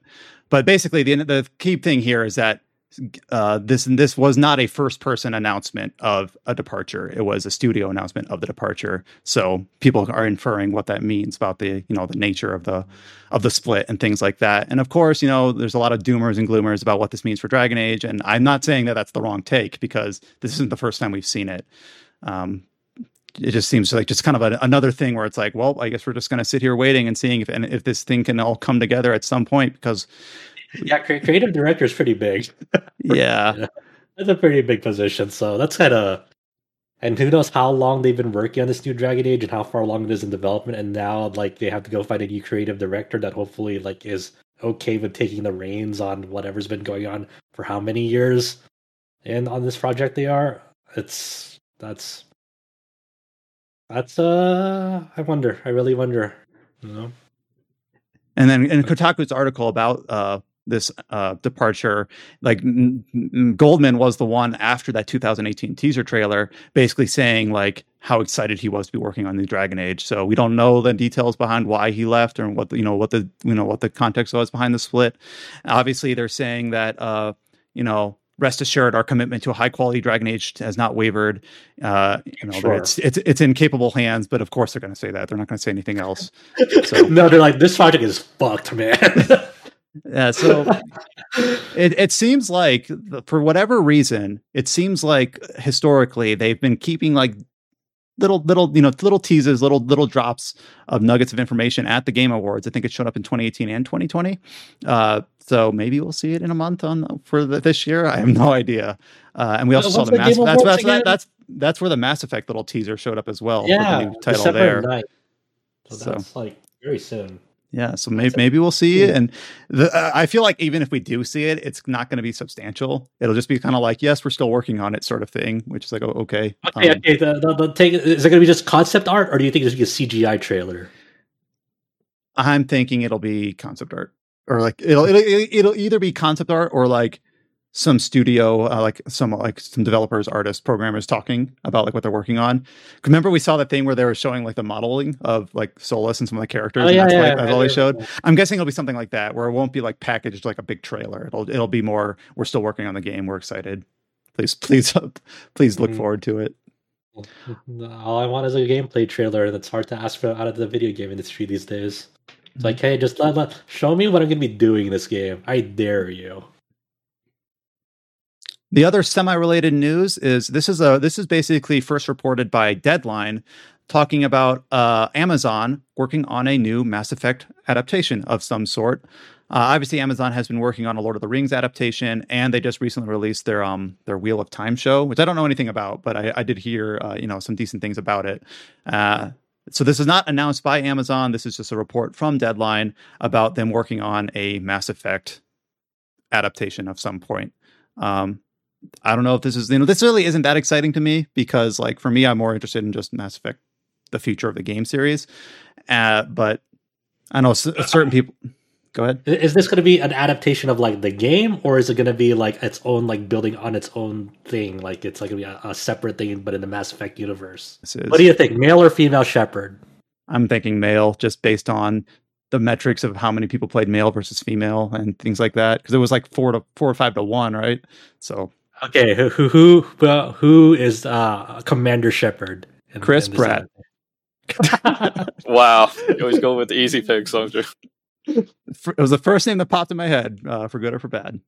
All right, what do you think, James and Chow? Who is Commander Shepard in this adaptation? I have no idea. James is like, I do not care. Chow? I would go for a female Shepherd. I would take I forgot what that woman's name is. The main character in A Quiet Place 2. Oh, what was her name? I'm forgetting it right now. Or actually, now that I'm reading, I'm googling around a bit. Now there's like speculation about certain people thinking like the show should not star Shepard. Basically, I'm not really interested in this show, so I haven't really drilled in to see like what's confirmed and what's speculation. At this point, there you go. Yeah. How about this? That'll be it. If this stars Commander Shepard, it should be a female Shepard played by Emily Blunt. There you go. That is the TetraCast stance on the Mass Effect Amazon show. I'll just vote for all of us. Thank you, Chow. I'm sure if this ends up making it to the finish line, because remember there was that movie deal like 10 years back that never came to fruition. Right. Yeah. So I'm sure if this ends up actually becoming a thing in like a few years, I'm sure Andrea and Alex will be on it, and they'll let us know exactly how good or bad it is. For sure. And hey, at least that Uncharted movie is coming out. So which is already a weird thing up to release, because Tom Holland has been like, man, I never want to do that shit again. Have you read any of that about Tom Holland talking about the shooting of Uncharted? No, I haven't. No, I haven't. He's like, dude, it was so tough. I got so many bruises and injuries during the shooting, and I never want to do this again. Like, I'm so thankful of like working as Spider-Man and Marvel, because a lot of it is CGI, and like it's not as like labor intensive as like how it was in Uncharted. Like, poor kid. Let's see a few other news posts for the week. We got some details from Capcom about the upcoming Monster Hunter Rise PC version, which is launching in January. And obviously, for any of us who played World on PC, we knew that it had kind of not only the staggered release cadence of the original game, but it kind of doubled down on it because it happened with the expansion of Iceborne as well. Well, Capcom's basically nipping that in the bud, saying that the PC version of Monster Hunter Rise will launch with all the content up to the Nintendo Switch's release version of 3.6, including all of the like crossover events, all of the Sonic thing, the Monster Hunter Stories, add-ons and all that. So basically, it sounds like while there is no crossplay, despite them apparently having looked into the possibility, they are at least making sure that when players on PC come to Monster Hunter Rise, that they will not be kind of waiting for the same sort of doling out of the post-release. No crossplay, no cross save, but at least. But you get Sonic and you get Mega Man's dog, or whatever, from day one. Mega Man's dog. I don't remember his name. What is his name? Rush. I've never played Mega Man. Rush. Okay. Also Okami, Street Fighter, and everything else. I mean, I guess that's a step in the right direction. It's like that's cool, but if you're already doing this, where's cross save at the very least? God damn it. Yeah. This is a consolation prize. Yeah, I mean, at least you don't have that weird, like, arbitrary staggered release with World, which is like always fucking weird. So at least at launch, you can just fucking rush through it and be prepared for Sunbreak. Hopefully, people just find a way to tweak the saves and like make it all compatible. I don't know. Fuck. Here's something maybe in. Oh, it's Sunbreak? No, the PC version of Rise base. January, I think. Let's see. I will check January 14th, I think. I want to say. I don't remember. 12th. For January 12th. Monster Hunter Rise PC, January 12th. There we go. Okay. Here's something that might be in Josh's wheelhouse. We have some details about Bravely Default Brilliant Lights. This is the gacha game that is it stars a new cast of characters, but also has like recurring characters from at least Bravely Default and Bravely Default 2. I don't know about Bravely Second, but it has a pre-registration open in Japan. So we don't have a release date yet, but we do know that obviously it must be soon if they're having the pre-registration for it. Some of these details I think were discussed and gleaned over back when the project was originally announced, how it has no gacha for the characters, which obviously suggests that there's gacha for, I don't know, like weapons or gear. And then also how, despite it being a crossover of existing Bravely properties as well as starring an original cast, it borrows the art style specifically from Bravely Default 2, which is more of that kind of like claymation, clay tech work style, which I thought was kind of an interesting choice because I felt like people were kind of lukewarm on that. But I don't know if you had any other further thoughts on this, Josh. I don't know if you're even really interested in this one, but I just kind of default to that for these sorts of projects. Yeah, I mean, I guess it's one of those weird things. Like, at least we now see the theoretical possibility of like, what would these like Bravely characters that we liked in the past, what would they look like on the Bravely 2 engine? And that's really what this is delivering. I assume it's going to be largely based off of like Bravely Default 2's framework and how it like switched the battle system, unlike how the turn orders worked in that versus previous games.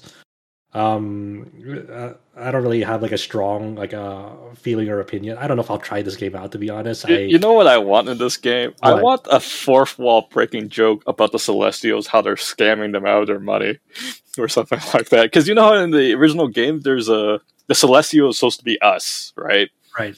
And I would just hope that they break a fourth wall joke with the gacha system with us. Do you think this game will try to do that stupid? Well, I don't know if it was stupid, but it was like a weird mechanic at the final fight of Bravely Default 1 where like they use like the camera to like, you are the Celestial, so like you know? so like it has the camera focusing on you. It's like, oh, this is weird. So they're just using their camera smartphone like you're in the game. I would never doubt it, man. They'll probably do that, aren't they? That's why this is on phone. They can't do that with a Switch. But jokes aside, is there any Bravely game that was localized, like for mobile? I think I forgot what it's called. There's this Bravely Default mobile game that was kind of like a MMO of sorts. I think that did get a release, but it was like so far in and it didn't live long, if I remember correctly. It was like an MMO where like people could like jump into like your turn-based battles. It was weird. I tried it out for a bit on the Japanese release. I never gave the English release a try because I was like, this is my type of game. But I think it did get released, but it was only for a short amount of time. Sounds like it's dead on arrival. Yeah, it was a really, really weird, bizarre thing. It's like, why is the Bravely Default name attached to this thing? There's nothing about it resembles Bravely Default. I feel like there's been a couple like Bravely, what was it called? I'm trying to find for it. There was definitely Fairies Effect. There you go. That's what it's called. I forgot if there's only one or there's another one besides this. I can't remember. Bravely Default is such like a weird lineage of like getting attracted to like mobile entries. And like I feel like I always hear these games announced, and then I never like none of them. Maybe it's just the bubble I'm in, but I never like hear from them again. So I'm also trying to remember if like any of the Bravely characters got like a crossover collab with like the Octopath mobile game in Japan as well. I know the Octopath Traveler like Switch game, like so its characters obviously showed up there already, but I don't. It's another. It's like another one of these releases that won't get localized. It's so weird. Like the Octopath one and this one aren't getting a release, but like Dragon Quest Dai got a simultaneous worldwide release, and also the upcoming Echoes of Mana one is going to be like already planned for localization and probably a day and date release.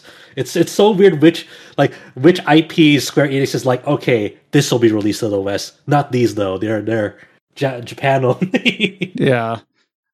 And I feel like the Octopath one is the one I feel like would do the best, but I don't know if that's maybe just me like coloring my, because that's the game I enjoyed the most and would like to see the most.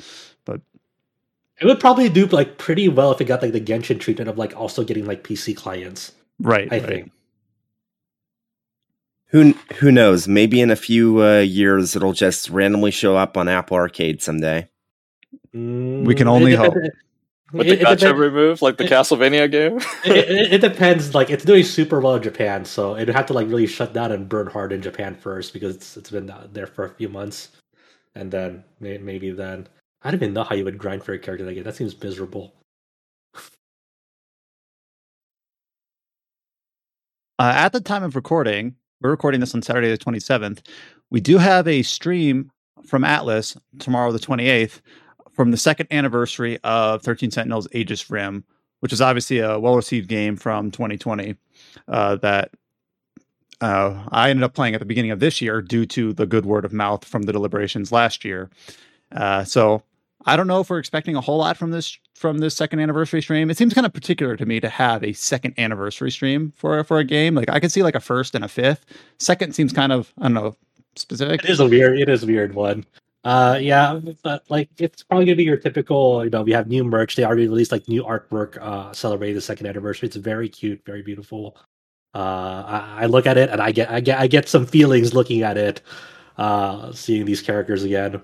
But I assume there's gonna be a lot of merch focusing on that, and just discussing, obviously the game and like how people enjoyed it, and obviously the updated character rankings of like favorite male characters, favorite female characters, favorite scenes, and all that stuff. That's all I'm really expecting from this stream. I wouldn't expect like game announcement or anything. I don't even know how you would do an announcement or a follow up for this game, but I don't expect any new game announcements for it. But it's pretty cool that 2 years on from its Japanese release, people are still looking back on it and with fond memories.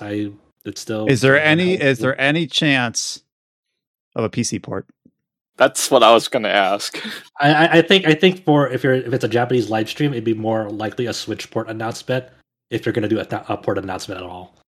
Well, I'm okay with a Switch port too. I mean, I try to recommend this game to friends, but they just don't want to play like a visual novel to some people in this TV. They want to have it affordable to. Yeah, I think a Switch port would do wonders for this game. So if there's going to be a port announcement, it should probably get a Switch port. It'd be a technical curiosity as well, because even on PS4, PS5 eventually patched it. I think I forgot, but on PS4, like some of the battle sequences ran pretty terribly. Yeah, for some instances. So if I would want to see how that runs on Switch. So that'd be my curiosity on it. I think the thing I'm wondering is like when we'll see the new Vanillaware project again, because that was it was like announced and teased on like the 13 Sentinels prologue disc in Japan.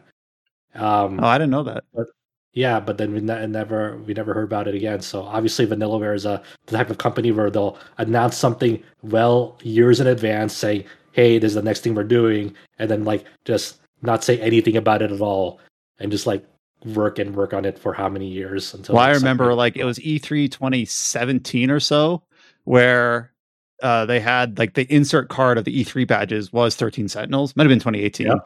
And then like that was the first time I'd even ever heard of it. And then obviously it didn't even like appear again until it released in Japan in late 2019. So kind of very much announcing it well in advance, and then just kind of making people sit on their hands and wait.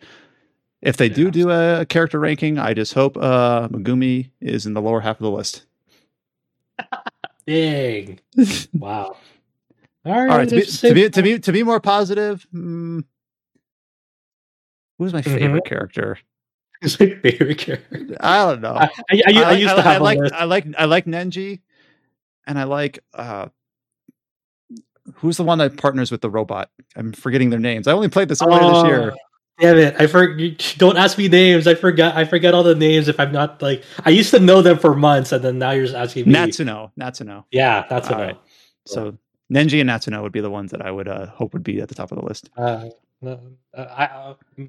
Mine is always going to be the girl who takes pills, because for meta reasons. She's voiced by Sayori Hayami in Japan, so I can't. All right. Yeah, I'm sorry. You're beholden to that. Okay, I get it. the very last piece of news, there's not a lot here, but we talked about back in May when the game was first announced about a new game based on the Made in Abyss property, which I believe is just a manga, or does it also have an anime adaptation? I think it's a light novel that and definitely has an anime adaptation. Okay. It probably has a manga as well, but I think it was originally a light novel. Don't kill me. It might have been a manga first. Okay, so the game is Made in Abyss, binary star falling into darkness. I do remember this the podcast episode we talked about this after its announcement, how it has this very like approachable, kid-friendly art style, but apparently all the subject matter is anything but that. I've heard how dreary and bleak and dark and depressing this can be, and bittersweet at the best. So that was announced back in May. This week, not a whole lot new in terms of it's still just to be announced 2022. Will have a worldwide release. These are things we already knew, but we just got a new set of screenshots for the game. Which again, basically, if we didn't have the discussion back in May, I'd be like, "Oh, this looks cute. This looks like I don't know, like a almost like a Ni no Kuni sort of thing, like a very very friendly art style, approachable thing." But now that I know that the subject material can be pretty bleak, It's rated the highest like intense rating in Japan, Zero Z. That's what it's rated. So it's I really wonder how far they're gonna go with it, because I have to imagine there has to be a certain point where they're like, we can't do this, but who knows? But yeah, we do get some screenshots. So one of them is like the character creator for like there's two modes of the game. One will follow like the original source material. The other is like a brand new original story with like a create a character that person that gets involved with it. So you see a little bit of the character creation there. You also see like I think the most curious screenshot is like when they show off like the menu like for crafting. Like you have like this like gun type object that you can craft with like certain materials. You have like different traps and fishing tools that like you can craft together to make these items. So there's definitely a huge emphasis on like survival and crafting in this game. So I'm educating myself by going to Wikipedia. And I'm surprised at how recent some of this is. So it is a manga series that I guess is still ongoing, starting in 2012. It has a 13 episode anime that was from 2017, a film, Journey's Dawn, and Wandering Twilight, two part film that released in 2019. The film is the first one is like a recap of the TV series, and then the second film is like a sequel to the TV series. I'd never seen it before. I just heard that this series have a very good soundtrack. Oh yeah, Kevin Penkin, fucking god for this series. They along with like the game news, they showed off like a new trailer for the upcoming second season of the show. And yeah, I was actually going to say there's another television series scheduled for next year, The Golden City of the Scorching Sun, music by Kevin Penkin. Yep, I guess Kevin Penkin does all of them. He's listed as credited for the original series, the existing films, and the upcoming series. So, yeah, that's his baby. So, all right. Like it's one of those series that like I'm excited for, like, you know, just to see, like, because I've never read it, so I'm excited to see like what happens next. But also part of it is just new Made in Abyss music, because the soundtrack is so good in this series. I love it. And this will be the first video game adaptation of the IP next year. I forgot. I seriously, I have no idea if Kevin Penkin is like composing the OST for this game as well. Because if he is, then we might have we might have a candidate for best OST next year. To be honest, if he's involved, no lie. And that covers it for the news we had for this podcast. So we were able to get a good amount of discussion about talking about kind of wrapping up our concluding thoughts on some games as we go into the end of the year. We also had a kind of a fun diversion talking about Halo, which is also a really big release of the year. So it's kind of good to carve out a space for that, even though it's not quite under the RPG site umbrella. No. RPG can also stand for rocket propelled grenades. There you go. I walked right into that one face first. So there you are. I feel it's like this episode's making fun of Cyberpunk again. I'm all that is just a tease for the Game of the Year podcast, where we are obligated to talk about Cyberpunk, at least for a little bit. We have to, at the very least, obligated for all of 10 seconds. Yeah, we have to add them at the very least. I can feel it. I can feel Alex is going to push for it. I can feel it. Yeah. Oh, Jesus. He's going to be like, well, it's a fringe top 10 if you look at the what it does well. You know what? Not only Alex, George is going to push for it as well, even though he played the base PS4 release. Oh. He's like, nah, dude, it was fun. It was great. But yeah, so that'll happen in like a month from now or so, a little less than a month. It'll be mid to late December.